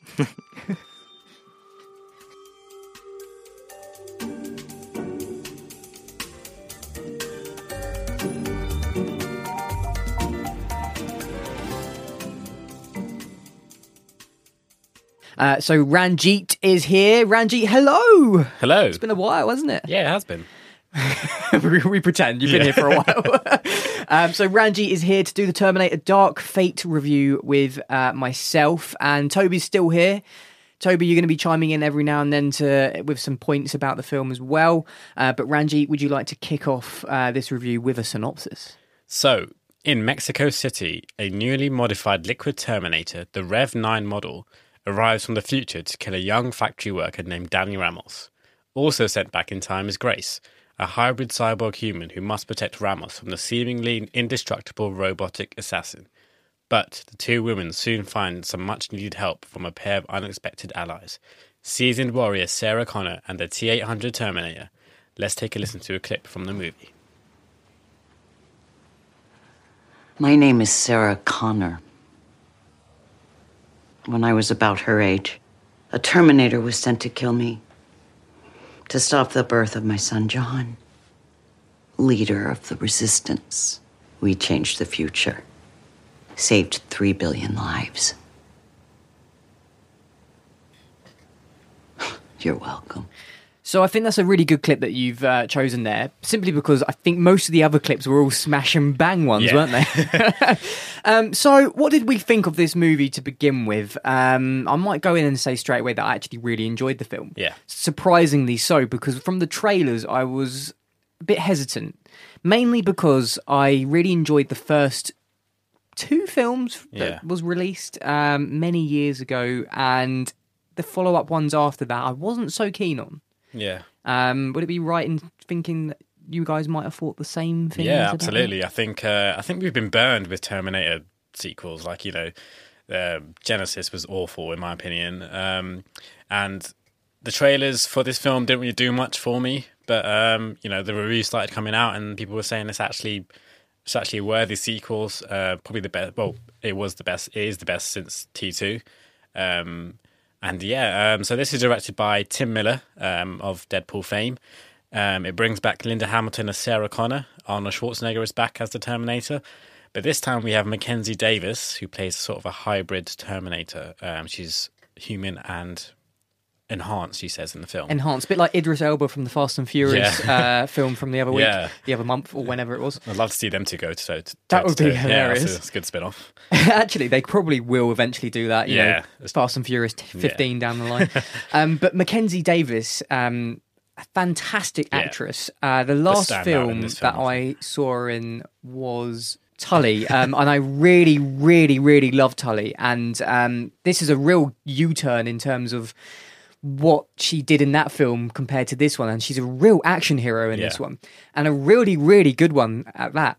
What I was really worried about with this film was that it was going to be a bit preachy in terms of, pushing the female aspect down a lot of our throats, because it's, since that sounds really wrong, but since the Me Too movement, there's been a lot of films that have come out that are trying to have more female leads in it. And this feels like the first one that's come out that, you don't really need to look at that aspect of the film. It's right. This is how it should be. There's no problem with that whatsoever. It's well written. Yeah. The dialogue is really good in that respect. And I think also the story's not bad as well. I mean, there are certain aspects of it that were slightly weak, but I found it to be a really good Terminator film. I completely agree. I think the Terminator franchise has always been Sarah Connor's story. So I think, they do something really sort of out there at the start of the film. And I think it really worked for this film because, again, the title is Dark Fate, and it's all about what fate actually means. I also want to mention Gabriel Luna as the Rev 9 model. I thought he was incredible in this film. I think he's really he can be quite scary at some points, but then he also has like a really nice charm to him. Yeah, I was a little bit taken aback by his character simply because he was so robotic. Yeah. He was a Terminator. Yeah. He wasn't the Arnold Schwarzenegger sort of Terminator. That kind of felt a bit charismatic. Even though he was a robot, he still had that emotional side to it. Yeah. Gabriel, his character didn't have that. He didn't have the same emotional abilities as Arnold Schwarzenegger's character, even from the first Terminator film. He did it way better. Yeah. And was scary as well. He was menacing. Like, they were, you really do feel like there's a lot at stake here when he's running after you, or the highway scenes, the prison scenes. Like, he's brilliant. He plays the role really well. It sort of does remind me of Robert Patrick as the I think it was the T-1000 in T2. But yeah, because Robert Patrick still had that menace, but he also had the charm as well. Yeah. And Gabrielle Luna does the same, and I think he plays the role really well.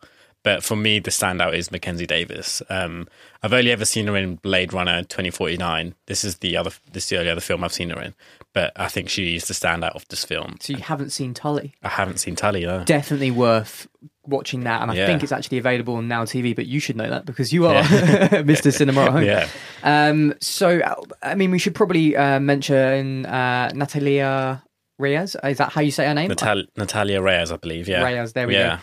Who she plays Dani Ramos, who is our sort of the main protagonist within the film. Everything sort of revolves around her.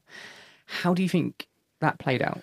So I feel like it was sort of forced down our throats a bit that she had, there's a line in the film where Sarah Connor says, "She is me." And I think it just I wasn't compelled. I don't know what it is. I just wasn't convinced by her. And then there's a scene again with Dani Ramos in the future. I don't want to say too much. There's a scene of her in the future. And for me, that scene did not work at all. I just wasn't convinced that this person is who they're telling me she is. It did feel a little bit anticlimactic. Yeah. That scene. She didn't evolve into the character that we were expecting to see in that scene that you're referring to. And obviously, I don't want to spoil it too much, but it did feel like a bit of a sideways move rather than a progressive move. Yeah, I think I felt like that also with the reason for the Terminators coming back from the future. I felt it was just back to the future. I felt it was just a bit of a weak reason for them to be back. We've seen that reason before. I wanted something else. I wanted a new twist to it. I don't know what, but it's just I felt like the Terminators coming back to kill Dani Ramos for that reason was a bit weak for me. Yeah, it's essentially the first film again in that respect, isn't it? They've rebooted it and they're using the same premise to give them another film, really. Yeah. And that, I guess that does make it a bit weak. Toby, you're looking at me. Do you have something you want to say? It looks like you do. Yeah, I do. So I really like this film. I'm a really huge fan of the franchise, especially the second two. Actually, the only. You only count Terminator 1 and 2. Yeah, 1 and 2, and none of the others after that. Although there's some interesting stuff going on in Salvation, but I'm not going to talk about that. So this movie is basically like a tribute to the first two. Yeah. Even though they added some twists. And one thing I didn't like is something that happens in the beginning, and it's a spoiler. I'm not going to say anything about it. It's something that happens to a character. And I think from a storytelling point of view, it's lazy writing. I know what you're referring to, and I do agree, actually. We spoke about it a little bit earlier, and I think it's a bit of a cop-out, and it is really lazy writing. And it's what they've done there is done that so that it gives them a plot device, essentially, to give a character her motives, essentially, and that's all I think I can say about it. But it is a bit of a cop-out, and the more I think about it, the more it does seem lazy. But what makes this film good is the kick-ass action that Mackenzie Davis brings to the table. It has, everything from the old movies that you wanted to see rebooted in a new sort of environment. Yeah, you've got the highway chase again. You've got the helicopter chases from T2. Mackenzie Davis is brilliant as when in the fight scenes. Her and Gabrielle Luna, they work well off each other really well. And she really, you really believe she is that cyborg. An enhanced human being. Yeah. You kind of got that from. I will refer back to Idris Elba in the Fast and Furious film when he was a cyborg as well, and you kind of didn't get that from that. It felt fake, but Mackenzie Davis as a cyborg, I actually really believed it because of the way she was throwing stuff and the way she was landing those punches. Yeah, it was really believable. The sledgehammers and stuff. Exactly, brilliant. It was really, really entertaining, and I really loved it. I really did. I also wanted to mention that this film is set to lose over $120 million.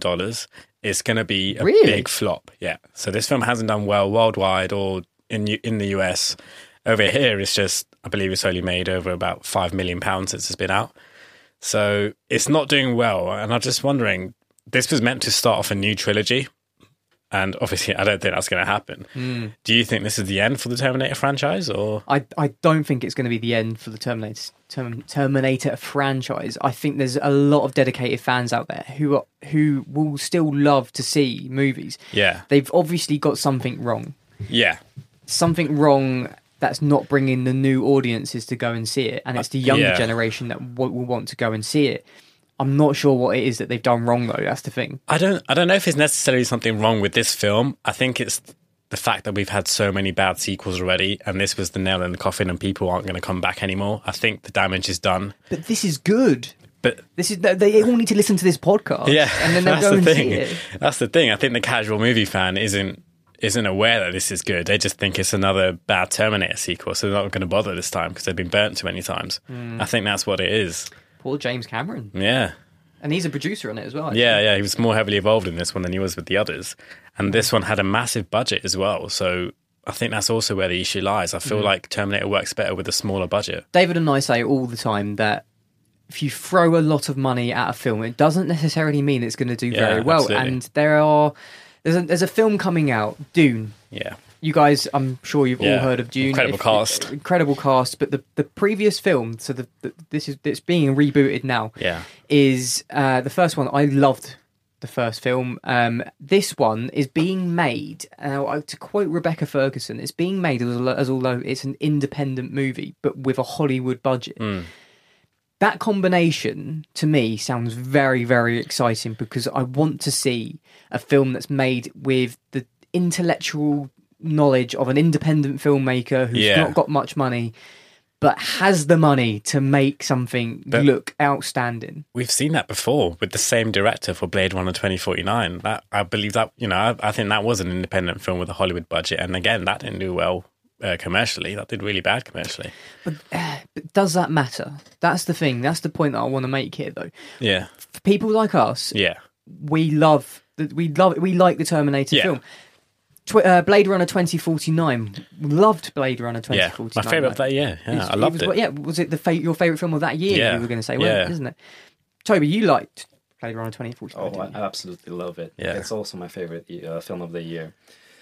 And it's also one of the best sequels I've ever seen because it uses the original film and improves it so much in every way possible. Yeah. I think Denis Villeneuve is an absolute genius. The cinematography as well. Yeah. Outstanding. And I think it's going to be... Dune is going to be something on par with Blade Runner. Yeah. But what I'm hoping is that there's going to be there's a lot more people who might be willing to go and see it because they don't know what it is. So obviously with Blade Runner, they know what that was. So there's going to be a certain segment of the audience or people that go to the cinema that aren't going to see it because, I know what a Blade Runner is. I can't be bothered with that. There'll be a lot of people who love Blade Runner and went to go and see Blade Runner 2049 because they knew what to expect from it in some respects. It's the same with the Terminator films. Terminator fans are going to go and see the Terminator films that come out because they love Terminator, but there's a certain set of audiences who have seen it all before, and that's why they haven't gone. Yeah. So I suppose you're right in that sense. With Dune, there's a certain set of audiences, a big set of audiences who haven't seen the first one, they haven't read the book, don't know anything about it, and might be enticed by the trailer. I think that might happen. Yeah. And I hope so, because I think it was a really great story. Yeah. I think if they do carry on Terminator, they need to make films with a much smaller budget. Or maybe a TV show. I mean, they could do something on Netflix maybe, or Prime. I think that would be an interesting way to do it. You know what? I don't even think Netflix is going to be around much longer, to be honest with you. Yeah. No, seriously. Amazon, doing really well. Apple's now out. Disney Plus is coming soon. I think it's on its way out. Yeah, possibly, yeah. You should know all about it, Ranjit. Okay, I think we're ready to ask questions now. So, Ranjit, Terminator Dark Fate, is it worth it? I think it is worth it. I think it's a great spectacle, great action, great CGI, a good bow on the trilogy. I think it wraps up the first two films well. So yeah, I'm going to say it's worth it. Yeah, I think it's worth watching in the cinema as well. I think, as you said, it wraps it up very well, but also I think it leaves it open for something else. And I would very much so like to see if they can bring back Mackenzie Davis's character, if they can, or if they can't. I don't know. That might be a massive spoiler. It might not be. I hope it isn't. Either way, I really, really liked it, and I hope that I do get to see some more, maybe following some of the same characters in the film. Toby, for you? Yeah, I do think it's worth it. I also think it's a good way to end the trilogy, even though it doesn't feel like it's part of the main trilogy. It feels more like it's part of a new franchise. Yeah. But yeah, it's a good By film. the end of it, you definitely feel like it's part of something new going forward. Yeah, definitely. I just don't know if we'll ever see it now. No. Yeah. So that was our review of Terminator: Dark Fate.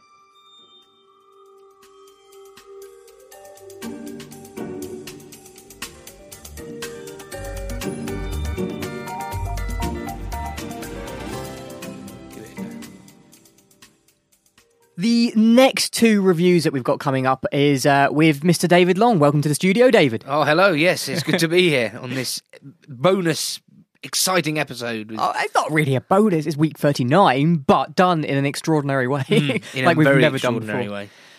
What we might have to just mention, it is October the 31st. It is Halloween, and for some reason people are setting off fireworks. Yes, they are.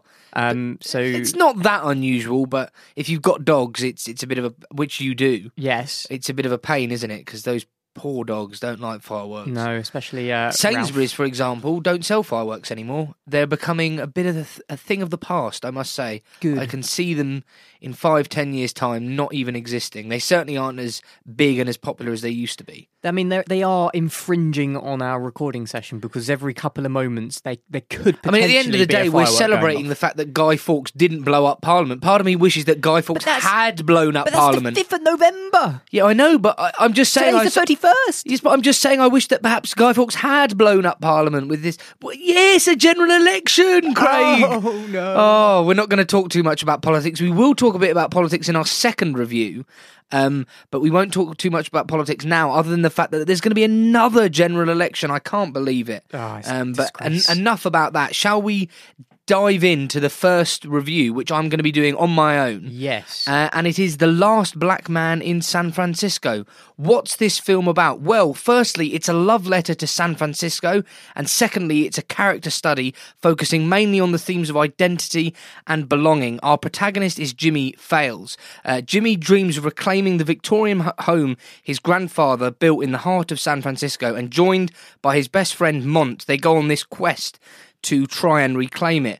Both Jimmy and Mont try to reclaim this house, but also search for belonging in a rapidly changing city that seems to have forgotten them and left them behind. I went into this film completely blind, Craig. I hadn't looked at any Rotten Tomato scores. Mm-hmm. I hadn't seen a trailer.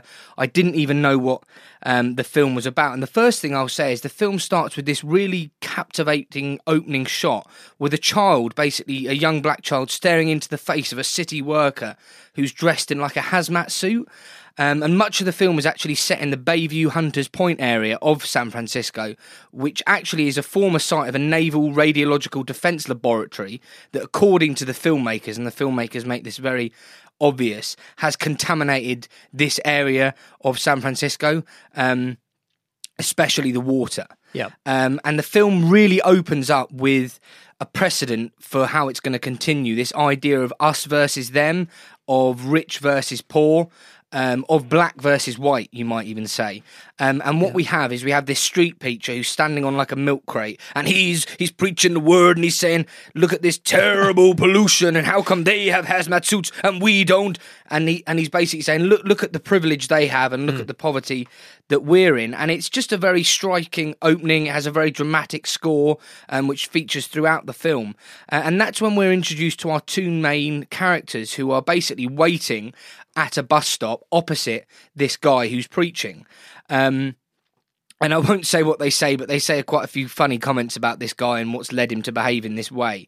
And both of them basically decide that they're not going to wait for this bus. It's taking too long, and perhaps they're sick of hearing this guy preach, who regularly preaches throughout the film. He's quite a lovable character in the sense that every day he goes there at the crack of dawn to preach his message. So they decide to skateboard instead, but both of them skate on this same board, and it's really a wonderfully amazing shot because I've never seen two people on one skateboard skate with such great ability. This is the one scene that I believe that I have seen. Yeah.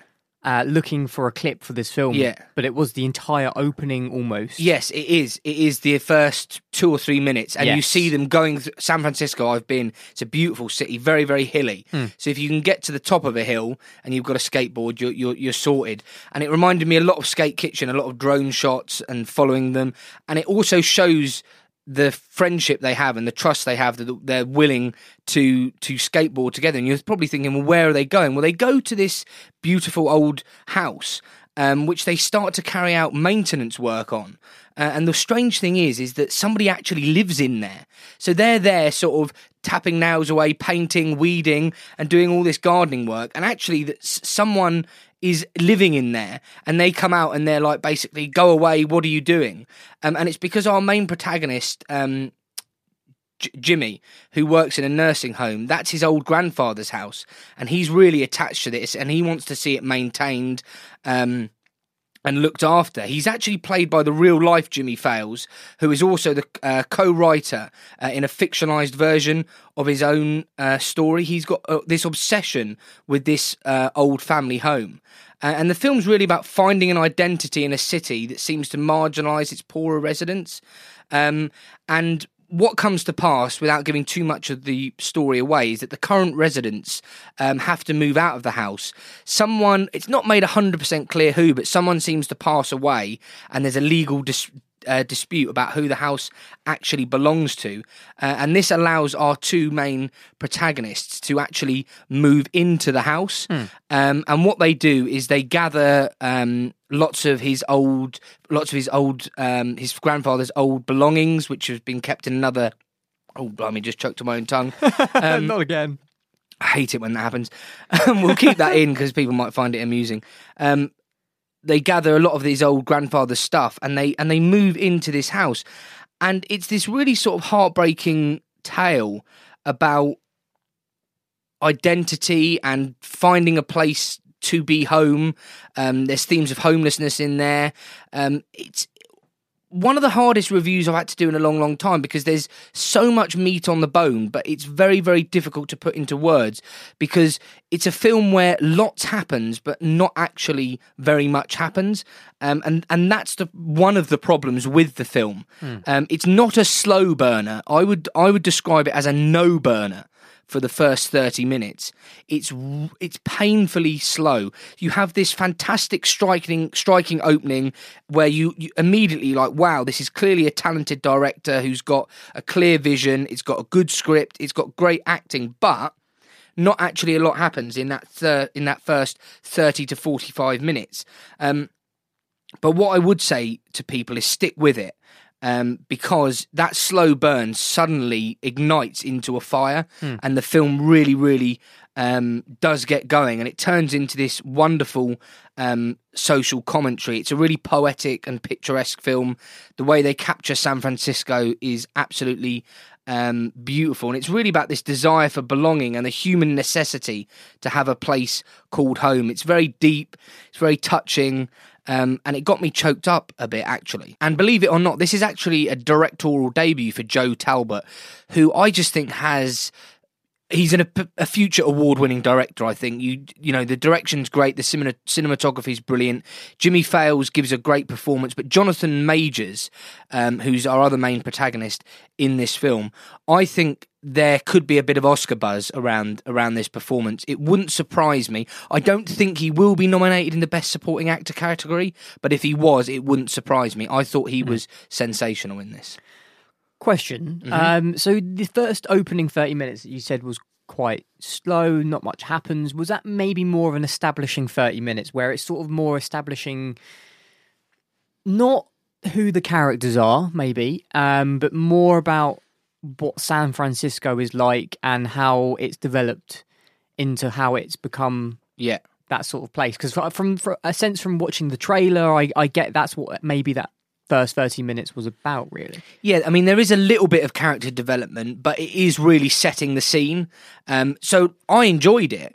I'm just saying, for your average film goer, they might think, blimey, not a lot's happening here. Visually, it's very impressive. You've got the great score. The script that you do have is very, very solid. But in terms of plot development, not actually a lot happens. But once you get into the latter end of the film, particularly the ending of the film, where the action does intensify, the slow burn, almost the no burn, as I described it, does make sense. Sounds very much like Once Upon a Time in Hollywood. The way you're describing, if nobody knew we were talking about The Last Black Man in San Francisco, and I would have thought it was Once Upon a Time in Hollywood that we were talking about. Just in that brief sentence that you just said. I would say it's slower than Once Upon a Time, and also the running time is considerably shorter. It's one of the few criticisms I have of this film. I was 35, 40 minutes into the film thinking, I'm enjoying this, but I'm very aware that this is moving quite slowly. I wanted an injection of pace. I got an injection of pace. And once that came in, What you did get to know was the characters. I left the cinema feeling like I knew these characters, I cared for these characters, and I was deeply invested in their story. And I thought both of the performances were brilliant. Okay, so David, then I might as well ask you the question for this movie now. So, The Last Black Man in San Francisco, is it worth it? Yes, look, I would say this film is definitely worth seeing, but a word of caution, stick with it. Your average film goer, I reckon 35, 40 minutes into this is going to be struggling. Just because it is very, very slow. You'll probably think this is visually great, lovely, I'm enjoying it, but when's it going to kick off? It does kick off. Stick with it. It's worth it. It's a real emotional journey. It's a directorial debut that I think will be noticed come award season. I think this is a very talented director who's clearly got a clear vision in this film, and I'm looking forward to seeing some of his future work. I would say that the film is definitely worth seeing. Great. Let's move on to the second one that you and I are going to do together this time. And this is Official Secrets. Now, what is this one about? Well, Katharine Gun was a British intelligence specialist within GCHQ. And in 2003, she received a memo. Now, this memo outlined a manipulative NSA directive using the British intelligence service to collect information that could be used in a compromising way to blackmail UN Security Council officials into voting in favour of an invasion into Iraq. Unable to stand by and let a war go ahead under a manipulative multitude of circumstances, Katharine will end up leaking this memo to the press, and it's then the consequences of these actions that reverberate throughout the film. Let's take a listen to a clip.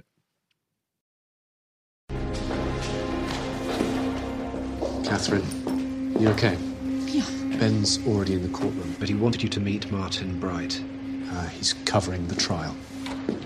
Katharine, it's an honour. I'll be in the press gallery. Hope that's all right. Yeah. You took a real risk.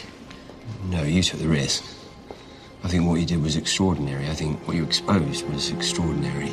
All our institutions failed us. The government, the intelligence services, the press, they failed us categorically. Even my own paper supported the war before that memo. Well, thank you for being here. No, thank you. It's important what you did. Matters. I really like that clip because it, in essence, sums up exactly what Katharine done, and that was taking one of the biggest risks of her life, essentially, by leaking that memo. It could have stopped a war, and that obviously this is a mostly known story. And if you didn't know the story, you would have known very early on by watching the trailer exactly what happened in this film about Katharine Gun leaking this memo to try and stop a war. And I mean, the film has a lot of consequences that is shown throughout the whole movie about what it's like to be in Katharine's situation. Now, I didn't think the film was going to play out in that way. I thought it was going to play out in a more of a... Do you remember Spooks on BBC? I do not. Okay, so it was more... Sorry, I can't be more assistant. It was a pretty good spy sort of drama. I've heard of it, but there was a movie as well. It had Jon Snow in it. Jon Snow as in Jon Snow from Game of Thrones. Can't remember his name. That I thought it was going to play out a little bit like that, a bit more action-packed, but it didn't. And you know what?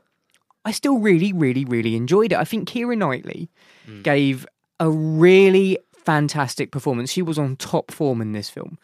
How did you feel about the film? I know you're very politically charged. It had a left-wing bias, but I would expect the film to have a left-wing bias when it's dealing with subject. It was fundamentally an anti-war film. Without going into the politics too much, what I will say is I thought Keira Knightley was sensational.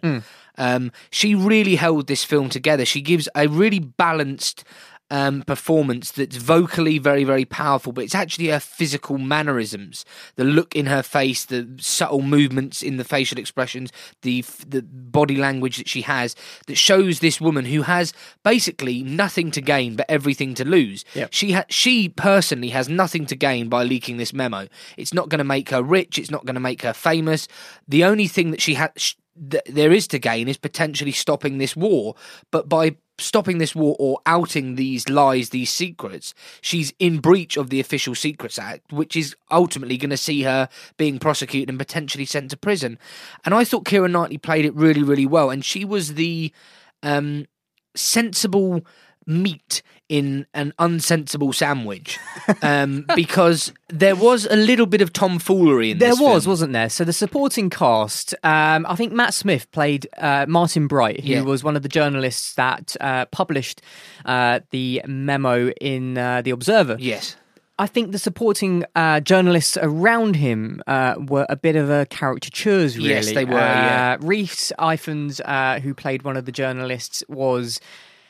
Rhys Ifans, wasn't he? He was. Yeah, I mean, whenever I see Rhys Ifans or Effans, I call him Effans, but if it is Ifans, it's something like that. I just think of him when he was in Notting Hill. Notting Hill, that's right. Yes, with that Welsh accent, and he wasn't like that, but in some ways he was. Yeah, he I was thought very that as well. over the top and bravado and in your face, and he was really left wing. And we've got to stop Tony Blair, and this war's illegal. And it was just all very, very over the top. And then you had Ralph Fiennes' character as well, that was also a little bit flamboyant, and he was almost like the good guy, you know, the caped crusader to come in and save our damsel in distress. Yeah, and actually those over the top characters injected a little bit of pace and a little bit of humour into the film, because they were quite funny. But then what Keira Knightley did was bring us back to earth, give us a sense of how serious this situation was, not only for her, but for the country and,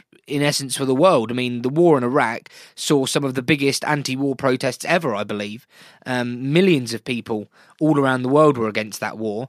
And those tomfoolery natures of the other characters were brought back to earth by a fantastic Keira Knightley performance. She was the glue that held this film together, without really a doubt. It was a very good script, actually. I thought it was really, really well written. I think it was really well directed. The director was, in fact, Gavin Hood.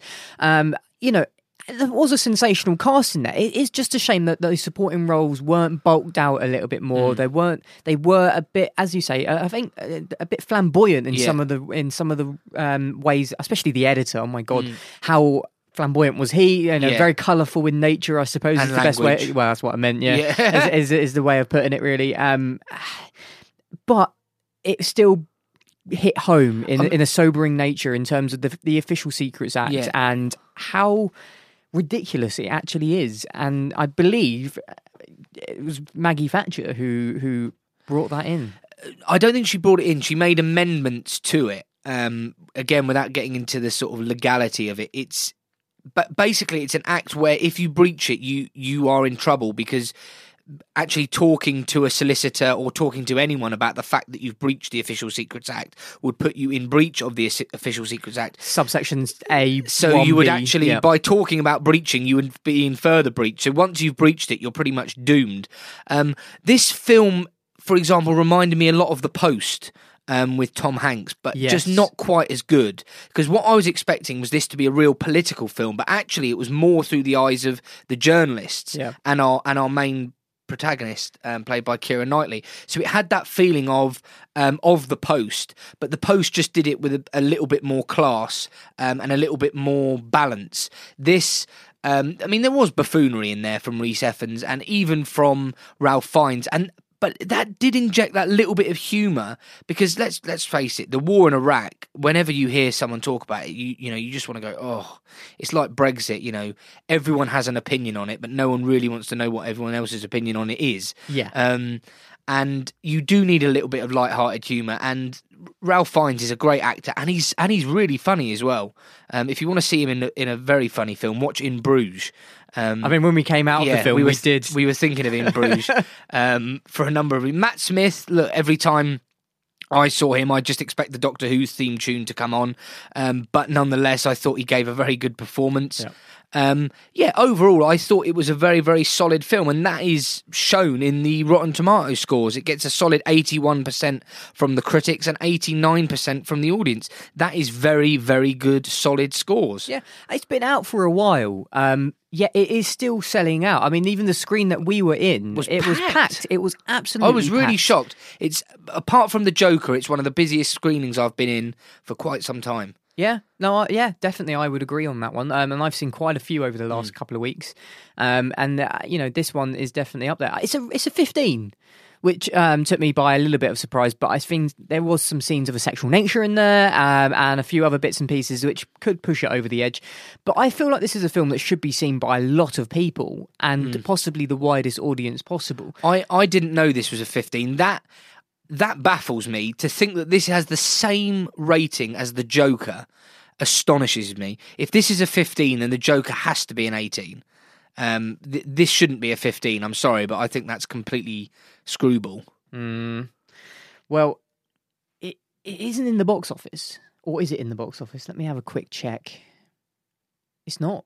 No, it's not. And at the time of us recording this, it isn't in the box office. Now, I'm hoping that perhaps when I come to do the box office rundown, and this is going to be obviously in the future, this bit, I know this is going to be like a Terminator style, Back to the Future style thing that I'm about to say. But if it is in the box office for next week, then I'll be pleased, because I think it's definitely well deserved, and I think it needs to be seen by a wide audience. Yeah, I mean, I thought the trailer, obviously being a politics graduate, the trailer really interested me. It grabbed my attention. I think it's a film that should be seen. It links in really well with Vice, which was a great film from last year, which focused on the Bush regime and Vice President Dick Cheney. The whole Bush-Blair situation, the war in Iraq, fundamentally is unbelievable, really, when you delve into it and lied into a war. Whether you think the war was right or wrong and has ultimately been a success or a failure, there is no doubt that the war was pretty much illegal. And it's, and watch Official Secrets to find out why. Yeah, watch Official Secrets. I don't think we can say much more. No. Well, apart from David, Official Secrets, is it worth it? Yes, look, I think Official Secrets is worth it. I thought Keira Knightley was superb. I haven't heard any Oscar buzz, by the way, for Keira Knightley. Our Road to the Oscars special, which we did, focusing on Best Actor, Actress, Supporting Actor, Supporting Actress, didn't mention her at all. I don't think she'll be nominated. It's a shame in some senses that there's no Oscar talk even. I haven't heard anything on any of the articles or people that I follow about Keira Knightley, but nonetheless, she was superb, and her performance alone makes this film well worth seeing. I think maybe BAFTA. Yes, Craig, very rarely do you say something sensible. Excuse me? I'm joking. But that is a great shout. BAFTA, yes, I think you are 100% spot on. It wouldn't surprise me at all if she's nominated for a BAFTA for this. Great call. I think the Official Secrets is 100% worth going to see. I think it's a really good piece of cinema where you'll learn something that perhaps you do not know. Even if you have read about Catherine Gunn and what she did, going to see this film will educate you that little bit more into the Official Secrets Act and what exactly the whole charade was, really. And definitely worth seeing in the cinema environment, I think, as well, especially being surrounded by an audience as well. I think there were some funny moments in there that the audience laughed at, and that helped, actually. So definitely go to the cinema to see Official Secrets. David, thank you for coming along for this week 39. No worries at all. Just a brief explanation as to why this show has been slightly different. I'm flying out to Morocco in a couple of days' time, hence why we have some wonderful guests presenting the rest of the show. Mr. Fields, it has been an honour and a privilege, and I look forward to seeing you on week 40. Yes, that will be an anniversary special, I suppose, won't it? Week 40. It's like What is what a 40th anniversary? I don't know. Is it not Diamond, Gold, Jubilee? What is it? I have no idea, but we can have. We'll a look Google into it. that. Yeah, we'll Google it. Have a very nice holiday as well, by the way. Thank you very much. I appreciate it. I will bring you back something.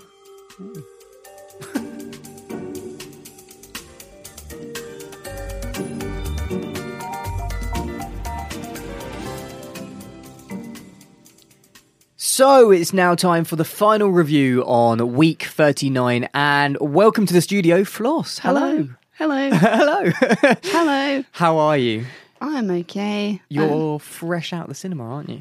Literally, probably not even half an hour Yeah. since I saw it. So it's the next film that we're going to be doing is The Addams Family, and it's literally, Floss saw it about half an hour ago, so all of her notes have sort of splashed onto the page, ready to be told in a unique, stylish way, I'm sure. Literally splashed because I was writing in the dark and not all of it is legible. So you're right. Oh, you were taking notes in the cinema as well? Yeah, but without looking because I didn't want to miss anything. Ah, that's pretty cool. I can see, actually. It's well done. It's well done. So, Floss, a quick introduction from yourself. Tell us a little bit about who you are. I am 25. I love films. Wanted to work in a cinema so I could watch films for free all the time. Do a bit of like art and writing on the side. I don't really know what else to say. Well, you did say earlier that you studied bits and bobs at university. All kinds of things. Yeah, I did like 3 different degrees, but only finished one of them and I kept changing because stuff wasn't fun. And I was like, 27 grand to not have fun. It's not worth it. Yep. Is it worth it at university? No. Yeah. They were all film related in some way. Yeah. One was performance design, so like that can include film set, costume. One of them was film studies, and the other one was creative writing. And they all, in some way, tied into film. Yeah, which has led you down to this very path where you're now. It's all led up to today. All led to this very moment in time. No, that's really good. And we're obviously enjoying having you working on the podcast as well. It's been really good having you here. And hopefully in the future as well, you'll be doing more things on the show as well, I hope, if you want to. I hope so. Also, what have you got going on at the minute? You're doing something. Oh, no. Well, my voice, you might hear, is quite scratchy, and that's because I'm in a musical, and it's really tiring, and I don't know if I should be plugging it, because it might have finished by the time this goes out. But that's fine. So that's okay then. So, I mean, you could say what it is, couldn't you? Oh, well, if anyone caught Hairspray in Train at the Court Theatre... Was it worth it? Probably, I don't know. We'll leave it to the listeners to decide who went and saw it. It's Amdram, so, like, you know... The stakes are quite low, quality-wise. Well, I'm sure it's brilliant. You didn't want me to come and see it, though, did you? Well, I'm just, I freeze up if I know people are watching. Yeah. I found out yesterday my old boss was in the audience. Oh, really? I'm so glad I didn't know, because I would not have been able to say or do anything. But if you didn't know I was there, it would have been okay. Yeah, but I'd see you. No, I told you before. I'd wear a fake nose and moustache and glasses, and I'd see the shine on your head.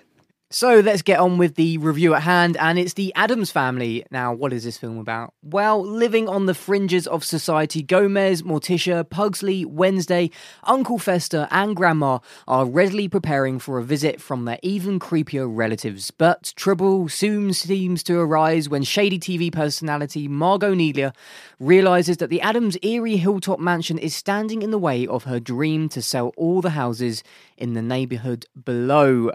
Let's take a little listen to a clip. Putrid. Horrifying. I got spleen! Wednesday, please, no ink stains on the table. Yes, Mother. Gomez, everyone we've invited to the mazurka has threatened to come. I know, isn't it wonderful? All Addamses under one roof again. Yes, but where will everyone sleep? We'll have Lurch fix up the mausoleum. It'll be like sleepaway camp. Very well, darling.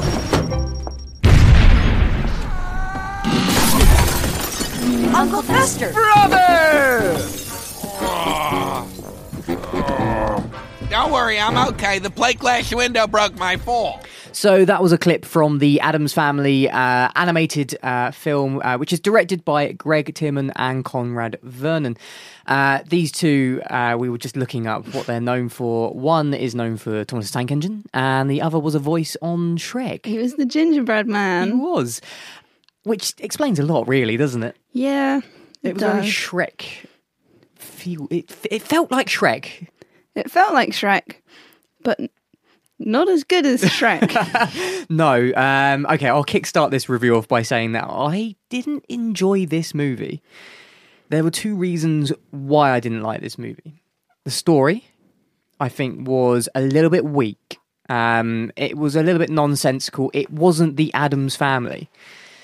And the other reason, I think, was that it was animated. I am used to seeing the 1991 version of the Addams Family, which is starred Christine Ricci, which was in sort of a breakout performance, and it had the Angelica Houston and Raul Julia, and Christopher Lloyd as Uncle Fester, and these are the people that I grew up knowing, and this version of the Addams Family, I don't think was ever going to live up to that 1991 classic. Possibly not. The cast, do you know what I was thinking as I was looking through the cast list? These would have been great live action portrayals. Yeah, absolutely. I know exactly what you're thinking. Oscar Isaac would have been great in live action, but I don't know. I mean, it is a stellar voice cast. We've got Charlize Theron in there as Morticia, Chloe Grace Moretz as Wednesday, Finn Wolfhard as Pugsley. So it is a really, really good cast. But yeah, I couldn't fault the voice acting. That was really good. That was all, what you'd expect from that cast. Yeah. But yeah, the story didn't live up to the potential of the premise. No, exactly. So what we do have is, in essence, the Addams Family. So they're a quintessential American family that like the opposite to what people in reality really do like. So they love horror, they love spiders, they love death, they embrace death. It's that sort of unique satire that we're seeing here. But it then moves into the realms of the 21st century, and you have this strange character that comes in that is based quite clearly on an amalgamation of different presenters from Extreme Makeover Home Edition that used to be on Living TV. I don't know if you remember that TV channel, Living TV, but it was a show that I watched occasionally, and it was so over the top, so American, so ridiculous. And they've basically brought that into here as an antagonist. And yeah, didn't like that at all. I hated the addition of things like cell phones and modern music references, because I'm like, this is dated instantly. Exactly. And on top of that, you have this weird parallel with today's society of us constantly being monitored and watched, and it's like, does this really need to be in an Addams Family film? No, definitely not. It's really quite ridiculous. And I think if you remove that whole part of the film, the antagonist, I think you could have had a pretty solid film on your hands. All the times that it was working, it was the stuff with the family. All the times it wasn't working is when we'd cut away to this weirdly animated, and because there was supposed to be a contrast between the Addams Family are so weird, but then they'd cut back to everyone else, and everyone else was also so weird. And I was like, I don't know, are we supposed to think the Addams are weird? Because I'm feeling more weirdness from this weird pastel village thing that's happening. And I don't know. It's the contrast that they were aiming for, the contrast between what modern day quintessential people are supposed to be like, the normality, and I'm throwing quotations marks up in the air, is what is normal, essentially, is the question that they are posing. And there is no such thing as normal, and the Addams Family are not normal, but neither are the people in the town below. And they to get that message out there, it just felt very long-winded and very stupid and dumbed down for the audience, and the audience are supposed to be children. I think children would be very bored. Yeah. Well, also, if the audience are supposed to be children, there's so much stuff in here that will go over their heads. And I know there's like the whole thing of putting something for the adults to get. But I'm not even sure many, well, like, I'm 25. I don't know how many people my age would have got It's a Beautiful Day in the Neighborhood, that reference, when he starts playing that on the organ. People age 25 have kids, take their kids to the cinema. I'm not sure what target audience was this for. Well, my guess is that it's trying to bring a new audience in, a new young audience into seeing the Addams Family, but it's also trying to bring in the older audience who watched the 1991 classic. But what they've done is ruin the 1991 classic for us, and they've alienated a younger audience because it was completely rubbish, essentially. Yeah. I think that's a fair assessment. There were some great jokes. There was some like good visual like moments that made me chuckle. I kept writing stuff down like, oh, I like that bit.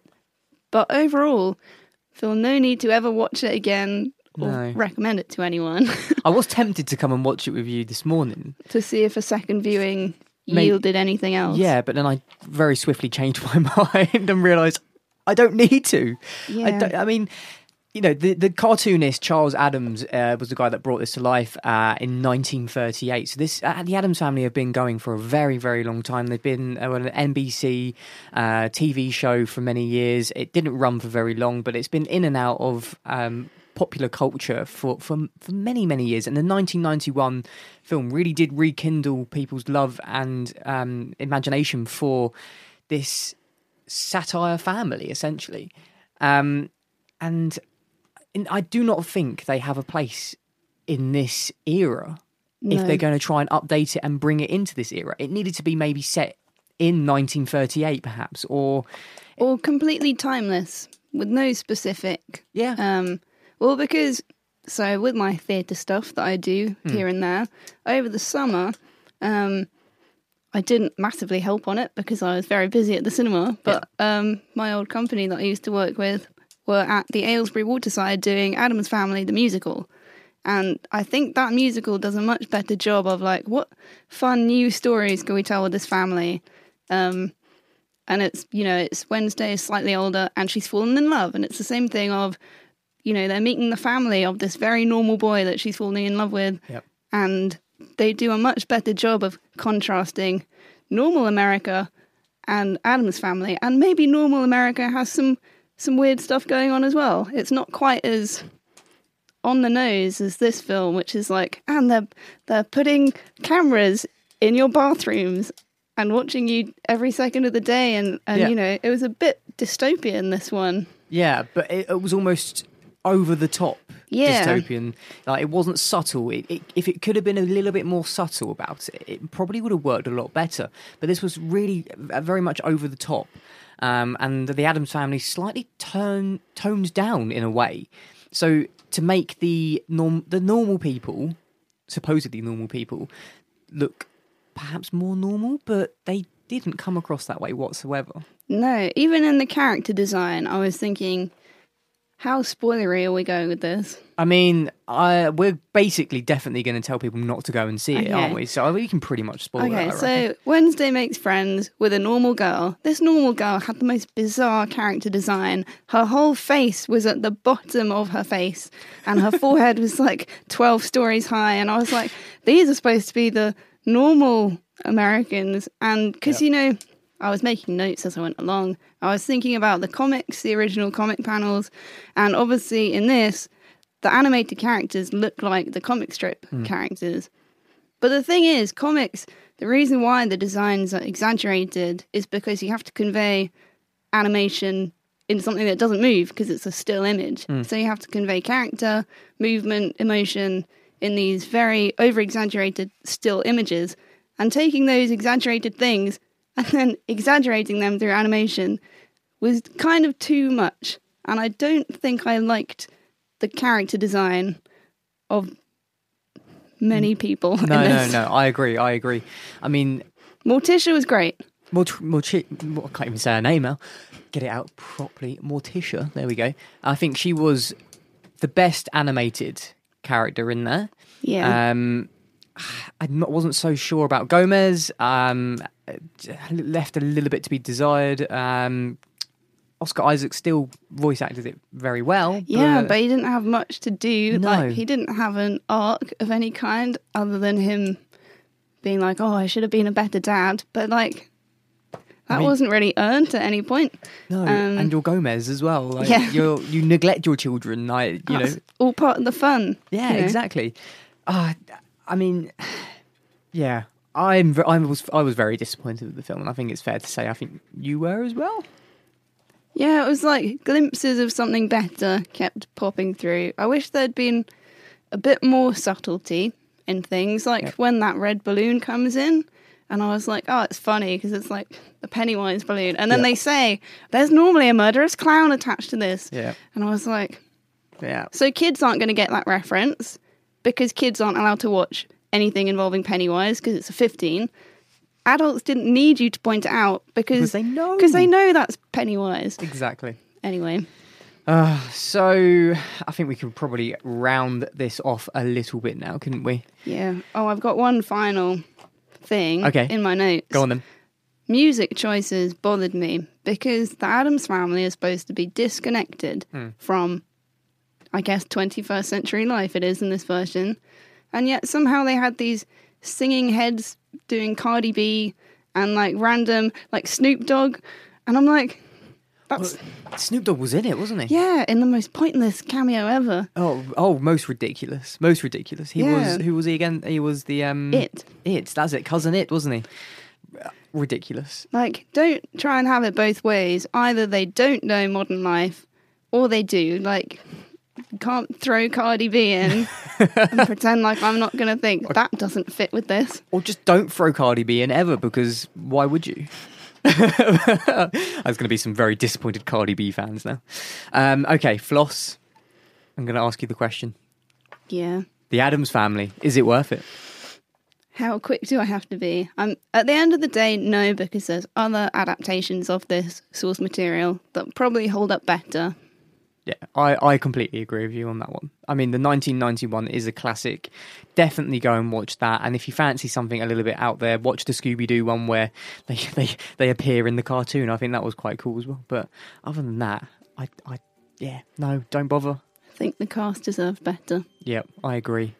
Sack the directors. Floss, thank you very much for coming into the studio and helping me review the Addams Family, and I hope you'll be coming back very soon. Hope I didn't ramble too much. No, absolutely perfect. Cool.